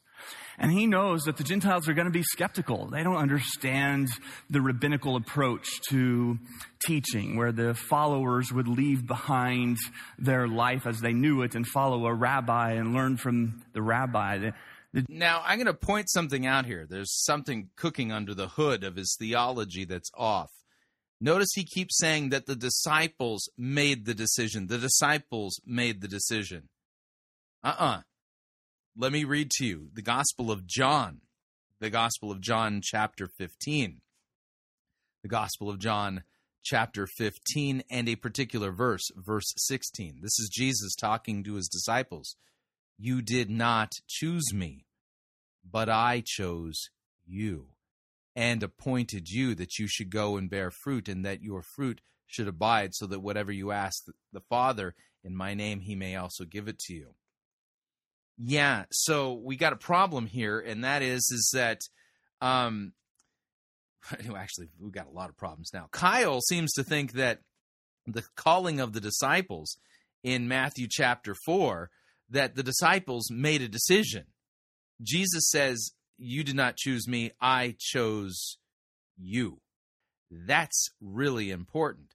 And so we read now in Matthew 4, which he was reading from, 4:18, while walking by the Sea of Galilee, Jesus saw two brothers, Simon, who was called Peter, and Andrew, his brother, casting a net into the sea, for they were fishermen. And he said to them, follow me, and I will make you fishers of men. Immediately they left their nets and followed him. Who did the choosing? Who did the calling? Jesus did. Jesus is God in human flesh. They didn't choose to follow Jesus. They didn't choose to go on an adventure with Jesus. Yeah, Kyle here is, he's forgetting a passage that helps. The Gentiles didn't get that. So they were going to have more questions. They were going to be more cynical. And so Luke explains, and in fact, he begins his account, his gospel account in Luke chapter 1 by saying, that essentially he knows his readers are going to be a little bit cynical. He says, many people have set out, this is verse 1, many people have set out to write accounts about the events that have been fulfilled among us. And they use the eyewitness report circulating among us from the early disciples. Having carefully investigated everything from the beginning, I also have decided to write a careful account, an orderly account for you, most honorable Theophilus, so that you can be certain of the truth of everything you were taught. So what's Luke saying? He's saying, look, I've explored these things. I didn't just write down what other people told me to write down. I heard what they said, first person experience, and then I investigated it carefully, and I've written them down in an orderly manner. And he knows that the people he is going to be writing to are going to be coming at it with some cynicism. And so Luke's going to tell us the same story about Jesus calling the disciples, but he's going to give us context. He's going to help lead us into it. And so before telling us about the calling of the disciples in Luke 5, Luke tells us in chapter 4, verse 14, that Jesus has already been teaching in the area. It says reports about Jesus spread quickly through the whole region. He taught regularly in their synagogues, was praised by everyone. So Luke makes the point that before Jesus even calls the disciples would have known who he was. They would have been familiar with the reputation of this unconventional rabbi that was an incredible teacher. Luke also tells us in chapter 4 that before Jesus calls the disciples that he casts out a demon. Yeah, but Jesus says in the Gospel of John, you did not choose me, I chose you. The disciples didn't choose Jesus. And when Jesus calls the disciples, that's not to invite them on the adventure of a lifetime. And verse 36 says, amazed, the people exclaimed, what authority and power this man's word possesses. Even evil spirits obey him, and they flee at his command. And the news about Jesus spread through every village in the entire region. So the disciples knew that Jesus had incredible authority, incredible power, that even demons believed or obeyed him. And so before setting out on this adventure with Jesus, they had an opportunity to explore who Jesus was, what he was. Yeah, you're eisegeting at this point. And the reason I say that is because There's nothing in the text that says anything about them exploring this decision before they made it. Jesus explicitly says, I chose you, you did not choose me.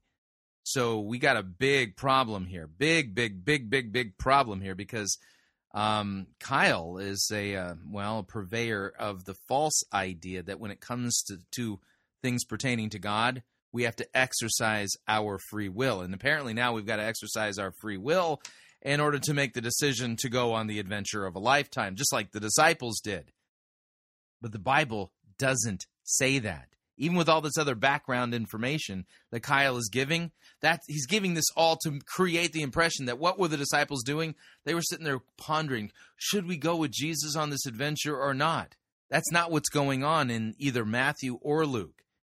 John makes this clear by quoting Jesus as saying, I chose you, you did not choose me. We continue.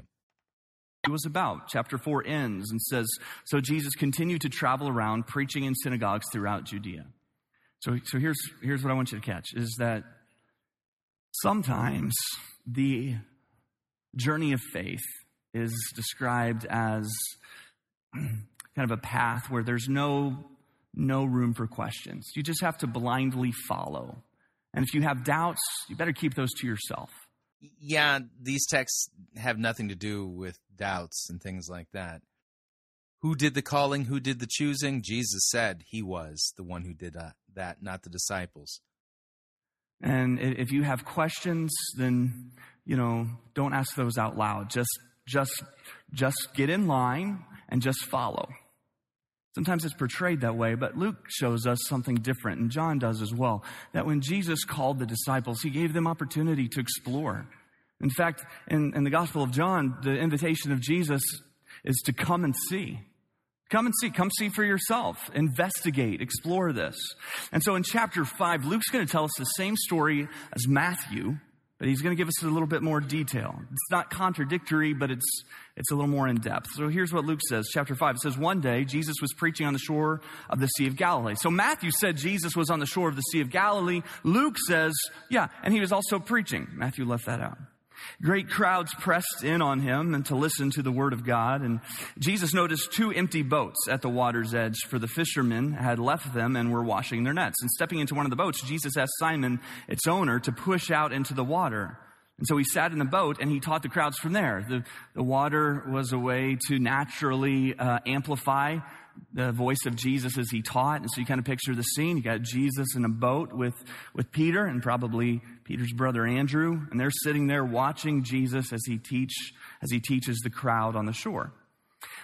Verse 4, when he had finished speaking, he said to Simon, now I want you to go where it is deeper and let down your nets to catch some fish. Verse 5, Master, Simon replied, we worked all night and we didn't catch anything. You hear what he's saying? We've already done this. We've already tried to catch fish. And by the way, you're a carpenter and I'm a fisherman. Like that's what it says on my business card. I know what I'm doing. I've been doing this my whole life. I know how to fish. You're telling me to go out and fish, but I've already been fit. This isn't the time of day to fish. That's not the place you want to go fish. And yet he says to Jesus, but because you say so, I'll do it. I'll let down the nets again. Verse 6 says, at this time, their nets were so full of fish, they began to tear, and a shout for help brought their partners in the other boat, and soon both boats were filled with fish and on the verge of sinking. When Simon Peter realized what had happened, he fell to his knees before Jesus and said, "Oh Lord, please leave me. I'm too much of a sinner to be around you." For he was awestruck by the number of fish that they had caught, as were the others with him. His partners, James and John, the sons of Zebedee, were also amazed. And Jesus replied to Simon, to Peter, "Don't be afraid. From now on, you'll be fishing for people." And as soon as they landed, they left everything and they followed Jesus. So do you see the difference between Matthew's account and Luke's account? I mean, yeah, but John makes it clear the disciples didn't choose Jesus. He chose them. He's God. What Matthew said was technically right, but what Luke includes makes a lot more sense for those of us who tend to be a little more skeptical. That the disciples had time to explore, to learn, to discover. They had time to personally encounter the power of Jesus in their life. And then they took that next step and they left their nets. They followed him. So as we begin this new year, the question I would like all of us to kind of engage is this question of what is my next step in my journey with Jesus? What's the next step for me? What is my next? Me. And for each of us, there's an answer to that question, right? Like no matter where you're at in your faith journey, there's a next step that needs to be taken. And so one of the things that we discover is that as we follow Jesus, it calls us to continually have this identity as an explorer. No matter where you're at in your faith, there should be an exploration. What are you talking about? This is a theology you invented. Probably Rick Warren invented. This is purpose-driven nonsense, taken to its logical conclusion. There's no passages that teach this doctrine. You're imposing this doctrine on the text. It's a form of eisegesis, and it's all heavily law-based and totally ambiguous as to what it is that you're even talking about. Of faith. Exploring involves, we see, learning, and it involves discovery. So you see this with the disciples early on, and that continues to be true throughout following Jesus. Peter and the disciples, they listened to the teaching of Jesus. They had time to discover what he was about, and they personally encountered his truth. And so when Jesus asked to teach from Peter's boat, Peter explored. He didn't say, well, it's not really a good time for me right now, and I'm really tired, and there's a big game on tonight, so I'm going to have to pass on this. No, he took an opportunity to discover a little bit more, to explore if Jesus really knew what he was talking about. And so this is a step that I really would love to challenge some of you to take. I know that I'm talking to some people, at least, that have been coming to church for a little while, and you've learned a little bit about Jesus, and yet there are these questions that you have that are holding you back spiritually. You're struggling with these questions, and they're good questions, but you don't feel like you can ask them. Questions like, how do you reconcile the goodness of God with the suffering in this world? How do you reconcile a loving God with the doctrine of hell? It's good questions. Questions, that maybe have come to the surface since you went away to school and you had some professor who raised a lot of doubts in your faith. And those questions are there, but instead of asking them, instead of feeling free to explore those questions, you hide behind them. In some ways, you're afraid of an answer, because if those questions get answered, then suddenly there are very real implications for your life and for your purpose. And it's almost easier. It's almost easier to not know the answer to the questions, to not actually explore. It's almost easier to just say, well, I believe, but, there's all these questions I have, and I'm just going to kind of hide behind these questions. It's more comfortable behind those questions. But the invitation is to explore, to take the next step. And one of the things that I've discovered over the years is that people will hide behind these questions, and then they don't either feel free to explore or they don't want to explore. And so I might say to... Yeah, are you exploring enough? I don't even know if I'm exploring enough now. I mean, what is this? Someone who has a question about faith, it's a good question. I'll say, hey, good question. I'd love for you to take a look at a couple of books, and I might recommend a book or two for them to read. Or I might say, hey, here's a lecture that you might want to listen to, or here's a debate on YouTube that you might want to pull up. And what I've discovered is that more times than not, that never happens. Like I'll run into the person later. Hey, did you read the books? No. Did you take some time? I'd love to hear your observation about what you read. I have. It's been really busy. I just haven't had time. I'm going to pick those up, but I haven't yet. Okay. Well, what about the lecture? Did you have time to listen to the lecture, the YouTube video, that debate that I sent you? You know what? I haven't had time to watch that YouTube debate. I've watched The Evolution of Dance 75 times, but I haven't had time to actually watch that YouTube debate. And so what happens is we act like we have these big questions and these big doubts, but we don't want to explore. Maybe because we're afraid of what we'll find, maybe because we don't feel like we have the freedom to ask the questions, but my challenge for you is to take that next step. Don't hide behind those. Jesus welcomes them. He's not afraid of them. When the disciple Thomas questioned the resurrection of Christ, Jesus didn't say, Thomas, you just have to believe. No, he invited Thomas to examine himself, He said, look, Thomas, put your hand on my hands, feel my scars, and put your hand in my side. And then he said to Thomas, stop doubting and believe. But this is not just a step for people who are kind of at the beginning of their faith journey. This is also a step for those of you who've been a follower of Jesus for many years, that exploring should be a continued commitment that we make. My dad was a... Have you committed enough to exploring? I don't know if I have or not. I mean, do I go to hell if I haven't? A seminary professor and a seminary president for more than 30 years. And for the last 10 years or so, he's been the preacher pastor of a church in Evansville, Indiana. But last week he sent me an email, and he was excited to tell me about some things that God had been teaching him. And I just want to read to you what he wrote to me. He said, son, I have to tell you about a book I just read called Unoffendable.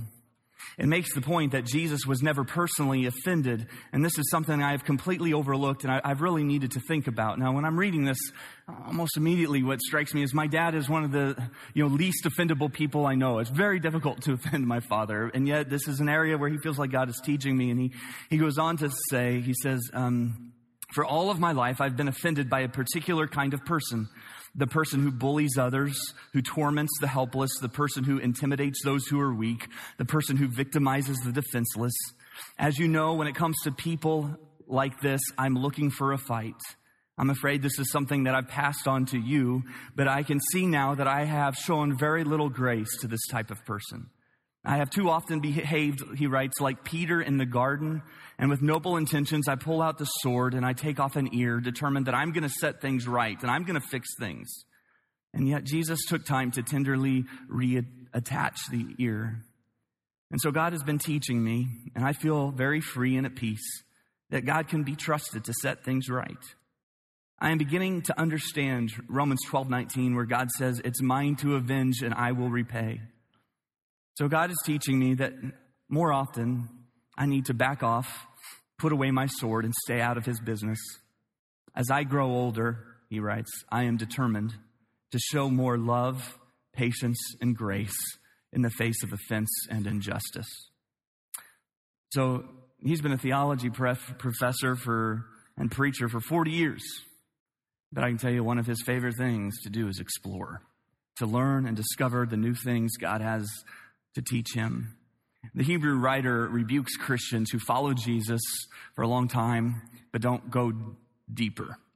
Hebrews 5:12 says, you've been believers so long now that you ought to be teaching others. Instead, you need someone to teach you again just the basic things about God's word. You're like babies who need milk and cannot eat solid food. You're like babies. Yeah, and that's out of context. The reason I say that, the epistle to the Hebrews is written to people who are basically going back to Judaism. And so the divine author, the inspired author of the Hebrews, has to explain to them over again the basics of the faith, Christ's propitiatory sacrifice, and how he, Jesus, fulfills the types and shadows of the Old Testament. Basically saying, why are you going back to the types and shadows when we have the substance, that is Christ? So, he's taken this passage out of context and not paying attention to what exactly it is that the inspired author is really critiquing them for. This, and, trying to make it sound like, well, you're just not exploring enough. No, that was never the critique of the inspired author of the book of Hebrews. You want other people to spoon feed you. You've been at this long enough. You should be thinking of ways to pour into other people, but you keep wanting other people to feed you, and you're stuck in the spiritual rut. And law, all imperative, no indicatives as far as what Christ has done for us. And it's time you take the next step. One of the things that you find in Scripture when it talks about spiritual growth is that, and this is really vital, is that community is always assumed. Meaning that now we're getting communitarian theology. Oftentimes we'll think of ourselves exploring like an Indiana Jones approach where we're on our own and we're making it happen. And yet in Scripture, that's not consistent. What we see in Scripture is that it's always done in community, that we are on this path together. Doesn't mean we don't do some things on our own, but that we are together. And we encourage one another. We strengthen one another. Dave talked last week about the importance of accountability as we make New Year's resolutions, that they should be measurable and we need some accountability. And so earlier in the week, we had lunch. Dave and I had lunch, and I knew we both have this common vice, this common bad habit that we've both tried to kick over the years. And that is at night, we end every evening with a bowl of cereal. Every night. We've done it for years and years and years. A bowl of cereal before we're going to bed at night. And we're not eating Fiber One, y'all. Like, that's not what we're eating. We're having sugar, kids cereal. That's how we finish off our night. And I was telling him, hey, I know I need to kick this habit. And, but I know there's going to be withdrawal symptoms and such.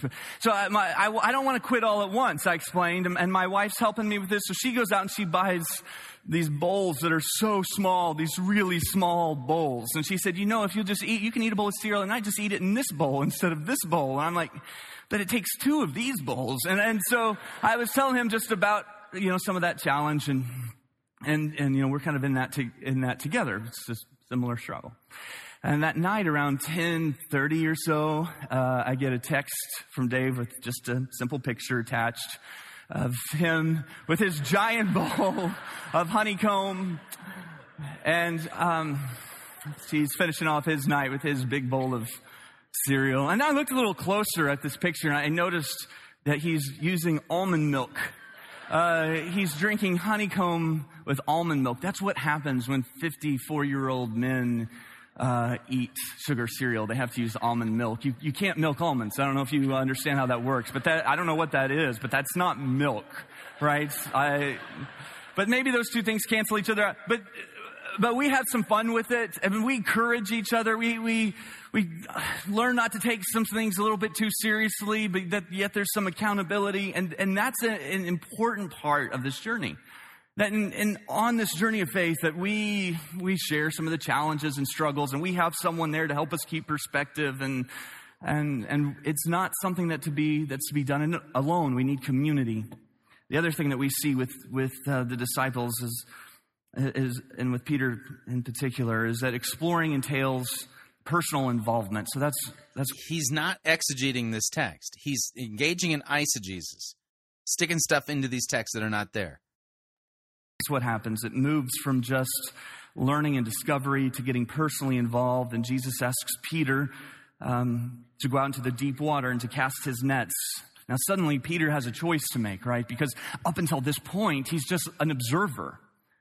He's just a tourist. He's not an explorer. He's just sitting back and listening and watching, but now suddenly he's invited to be a part of the story, to put away his maps and to be a part of the story. Jesus wants to get in his boat, and now he's asking Peter to go out into the deep water. And Peter, frankly, is a little bit cynical. I mean, he's a little bit skeptical when Jesus says, I want us to go fishing, and here's where I want us to go. Because in Peter's mind, it's not the right time of day, and this isn't the right place. It's not where we go fish. But Jesus says, look, I know you've done this many, many times your way. I want you to do it my way. And Peter, I don't think Peter thinks it'll work, but he just says, okay, because you say so, I'll do it. At this point, he knows enough about Jesus to know, might as well try it. I mean, after all, what's he have to lose? He doesn't have any fish. It hasn't worked out for him, so why not try it? And so what we see, and this is really significant, he takes this one small area of his life, and he just kind of surrenders it over and says, well, okay, let's see what happens. Let's see what happens. I'm skeptical, frankly. I don't think it's going to make any difference. But okay, I'll explore this. So we'll try it. Because you say so, I'll try it. And I would love for some of you to kind of accept that challenge in an area of your life where you've listened to Jesus and you're still a little skeptical maybe about some things, but you've got this area of your life that's not really... Yeah, you see, this area of his life, the fishing area of Peter's life, he finally surrendered it to Jesus, and wow, look at the results. This is not exegesis. Wow, this is just nonsense. Really working out that well for you? What if this year you just said, And then the famous what if, law, what if. Yeah, this is just miserable. This is the kind of stuff that is just bondage theologically. I don't really think his way is going to work either. But because he said so, and because I don't really have anything to lose, I'll try it. So maybe what Jesus is telling you to do is kind of a next step, personal involvement, is to pray for your enemies. You don't want to do that. It sounds ridiculous, frankly. But the truth is your bitterness and your anger, it's not really working for you. And so what do you have to lose? Why not just try it? Why not just try it and see what happens? Or maybe it's this area of your life, finances, or maybe it's an area of your life, sexuality, and just yield a section of your life. What do you have to lose? Go ahead. Law. Nothing. We're not hearing anything about what Jesus has actually done for us. Wow, this is really awful. And you know things are broken, and you've tried to kind of put things back together on your own, but it's not really working. So why not just say, okay, for this year, I don't really believe all of this. I don't really think it's going to work, but because he said so, I'll throw my nets out there. I'll explore. I'll see what happens. Or maybe it's in your marriage. You feel like you've been working really hard in your marriage, but there's not a lot to show for it, and things don't seem that much better now than they did last year, even though you've been putting in the effort. And so you say, okay, I'm skeptical that it'll work or make that much difference, but I'll explore here. I'll try it. I'll see what happens if I just simply start praying with my wife. I'll see what happens if I just try to find some ways to love her sacrifice. I'll see. Law. Were you going to tell us about anything that Jesus has actually done for us? You know, the Apostle Paul wouldn't talk about our good works apart from what Christ has done for us. Why are you doing it? Officially throughout the week. I speak to her with gentleness. Now, I don't think it'll work. I think she's just going to run right over me, but because Jesus has said this, maybe I'll try it. Maybe I'll try just to encourage my husband every day. I don't feel like it, to be honest with you, but if Jesus said that, I'll try it. Or maybe you say, I'll try to... Basically, he's just trying to convince people to modify their behavior. That's what you call going on an adventure with Jesus? Really? Talk to my husband with respect. Frankly, I don't think he deserves it. If he would do something worthy of respect, I'd show him respect, but all right, because the Bible tells me to do this, I'll try it and I'll see if it makes any difference. I don't think it'll make any difference. And so you just say, okay, God, I'm going to explore your truth in this area of my life, and I'm going to see what happens. Jesus seems to welcome that. And so the question is, are you going to be a tourist? Or are you going to be an explorer? Well, yeah, if by explorer you mean somebody who's obedient to Jesus, yes, I'll always be a tourist, and that's the problem. Which of us can say that we obey enough? At what point can I say, well, now I've gone from tourist to being explorer because I've yielded, I've submitted, I've done something, I've done enough of this or that or the other thing. Who of us can talk that way? I don't know anybody who can.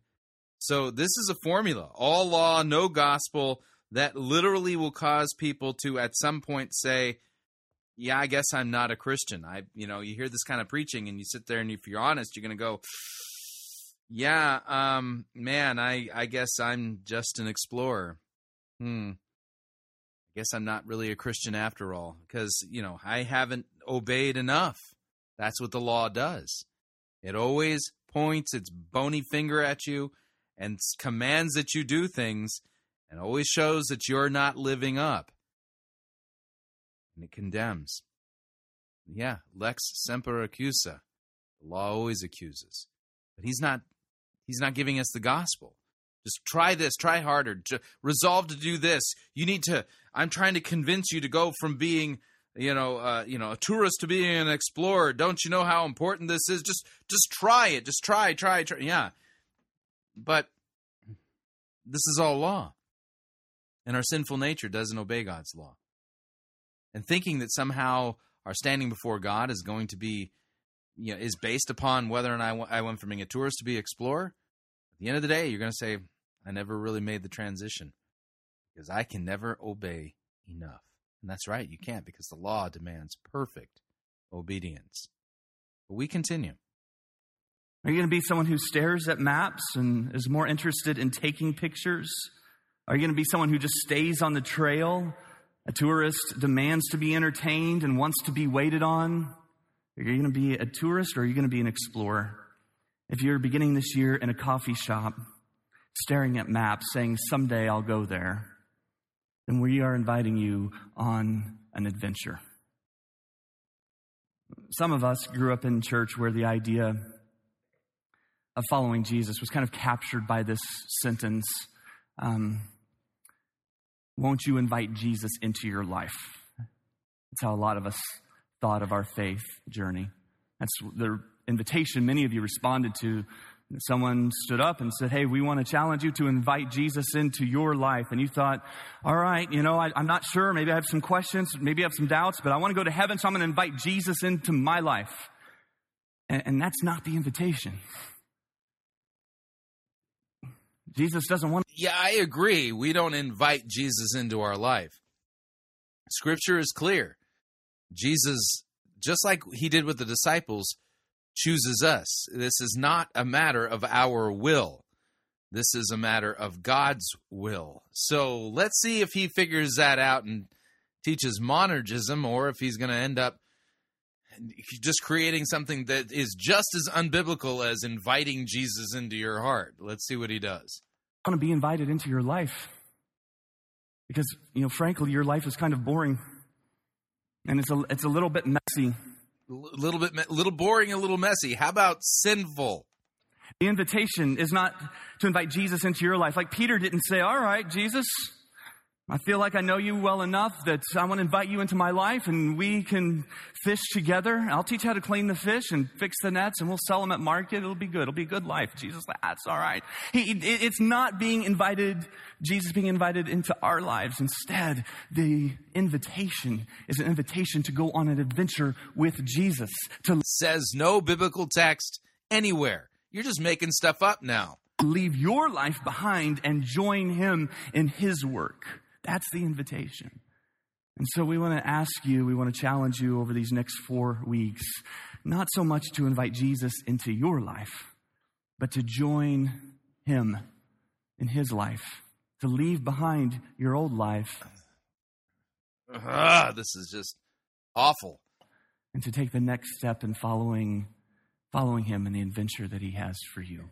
Yeah, it says no biblical text anywhere. Yeah, no, we're just going to make stuff up now, yeah.